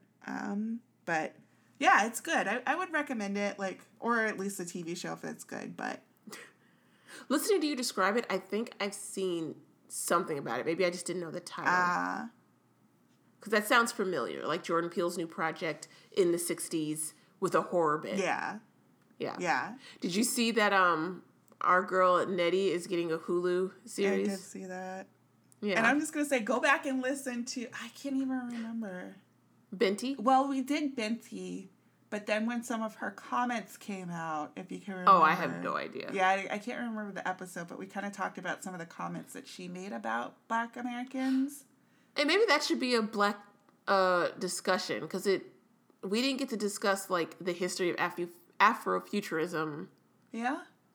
And like, because that could be a whole thing. That could be a whole thing. But yeah, I did see that kind of popping off, and we did make the decision because we were going to read Masquerade or Night, whatever the third one is. And then we consciously said we weren't going to read any more of her books. Yeah. So go back and listen to that if you want. I also saw, now I'm on series. I saw the trailer for Little Fires Everywhere. Oh. And Kerry Washington's in it. Oh, really? It makes me want to read the book again because, so the book is about this secret, like this rich, really privileged woman who like, as a way like feel better or like feel like she's doing good in the world, she'll frequently rent out this house her family owns to like someone in need. And in the book, it's a white lady. And it's like, it talks about like class and all that. But in this TV series, it looks like it's a Black lady. And so it's going to deal with like class and race. And I think it's going to deal with it more head on explicitly than the book did. Okay. So I'm kind of like, ooh, I got to watch that. I like Reese Witherspoon, even though I had to question the integrity of her reading club after a certain book got picked for it. I was like, this is just a marketing. Someone paid to be in this book club. Yeah, and she's always like smiling and holding the book. I'm like, are you reading that? I'm sure she reads. I like her. I like a lot of her movies. Yeah. I just saw I'm sure something she reads too. where they were like, oh, I realized that what's his name was actually the villain in Election and not Reese Witherspoon's character. I was like, no, duh. He's hitting on kids. He's a creep. Mm-hmm. So, yeah, no, I like her. I think it'll be, and she's helping to like produce it. So like she's the reason it's getting made. I think. Yeah. What is So that author's name? Celeste Ng. That's right. Mm-hmm. I read both of her books. I think she only has 2 books out. Yeah. Everything I Never Told You and Little Fires Everywhere. So I read both of them. I keep and seeing now I it. kind of want to go back and reread it. Oh, I should read this. But I don't know. And maybe it's going to be again this, because last year I was like, I need real light reads. And maybe this year I'm going to need like real messy reads to just like. To make up for it. When I can read it at like 2 a.m. when I'm sitting up and me and my baby are listening to an audiobook. I'm going to need something with simple plots. Well, my reads so far have been Go ahead. all over the place. What have you read? So I read some good stuff. I read Eloquent Rage, A Black Feminist Discovers Her Superpower by Brittany Cooper. That was good. And I read one romance, Sweet Talkin' Lover by Tracy Livesey. They sent it to me for like a review. I meant to do something on social and then I didn't because its release date was like December 30th. And I'm like, that's in the midst of some craziness. Like there's a lot happening. Yeah.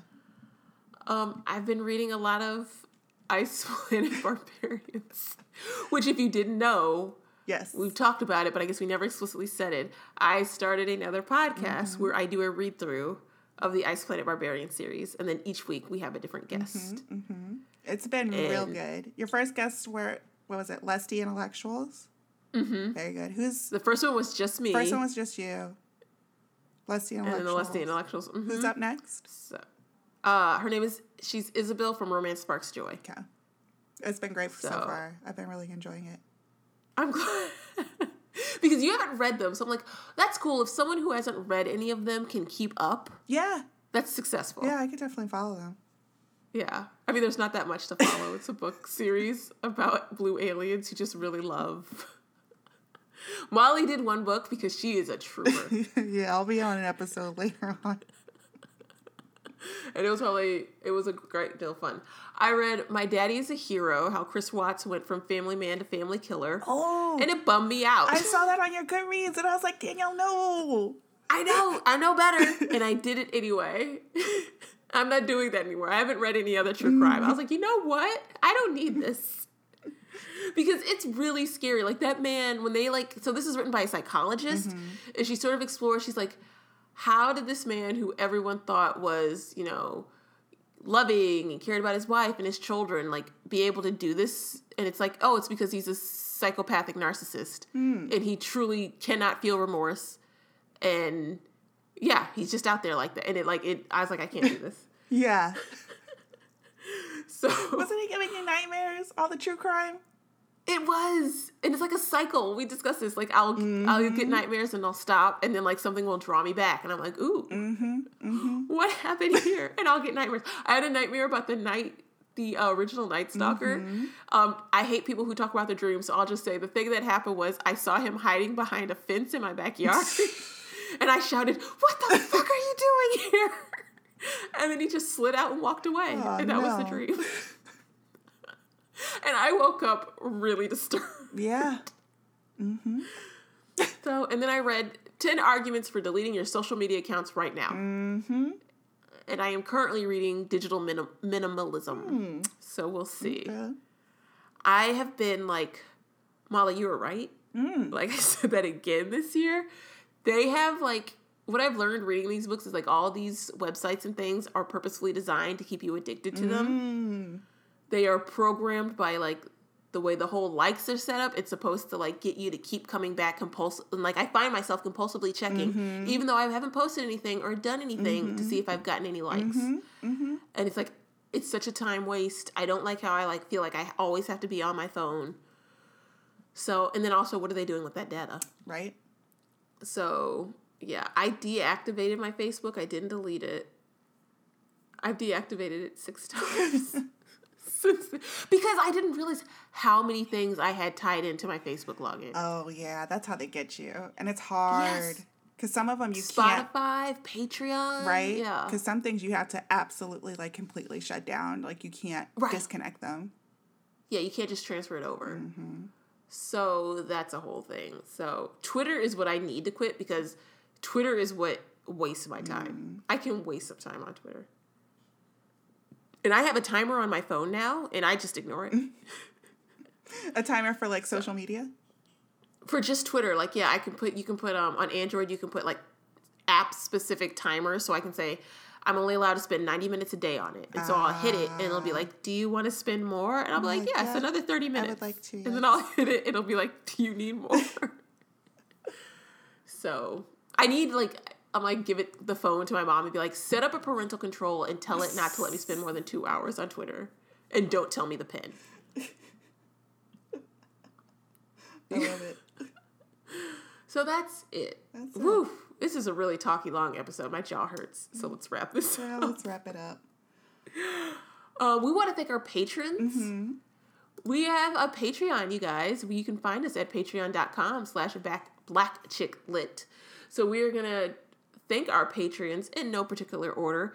We want to thank Adoria, Allie, Brianna, Carrie B. Bell, Dominique, Ellen, Frank, I Found This Great Book Podcast, Kat, Maria, Montera, and Sylvia. Thank you for supporting the podcast. What's next? Forgot the outline. Oh, you could if you would like to support us, you can become a patron at only $2 a month. Mm-hmm. Find the link in the episode description and we'll hook you up. And it helps us like get books. Yes. So we can stay like independent, you know what I mean? Yeah, books and server fees are really... No, we've spent it all on wine now. I know. Club drugs. Ecstasy. And designer brands. If you don't have, if you can't support us monetarily, that is fine. You can always follow us on Twitter at blackchicklit, on Instagram at BCL Podcast, and visit us at blackchicklit.com. Little things like that. Supporting us, subscribing to us on iTunes and Google, reviewing us and rating us, that really helps get our name out there. Like, so many people, I think, come to us because they're like, I'm tired of all this bullshit with RWA, and then they look up, like, black romance and they find us.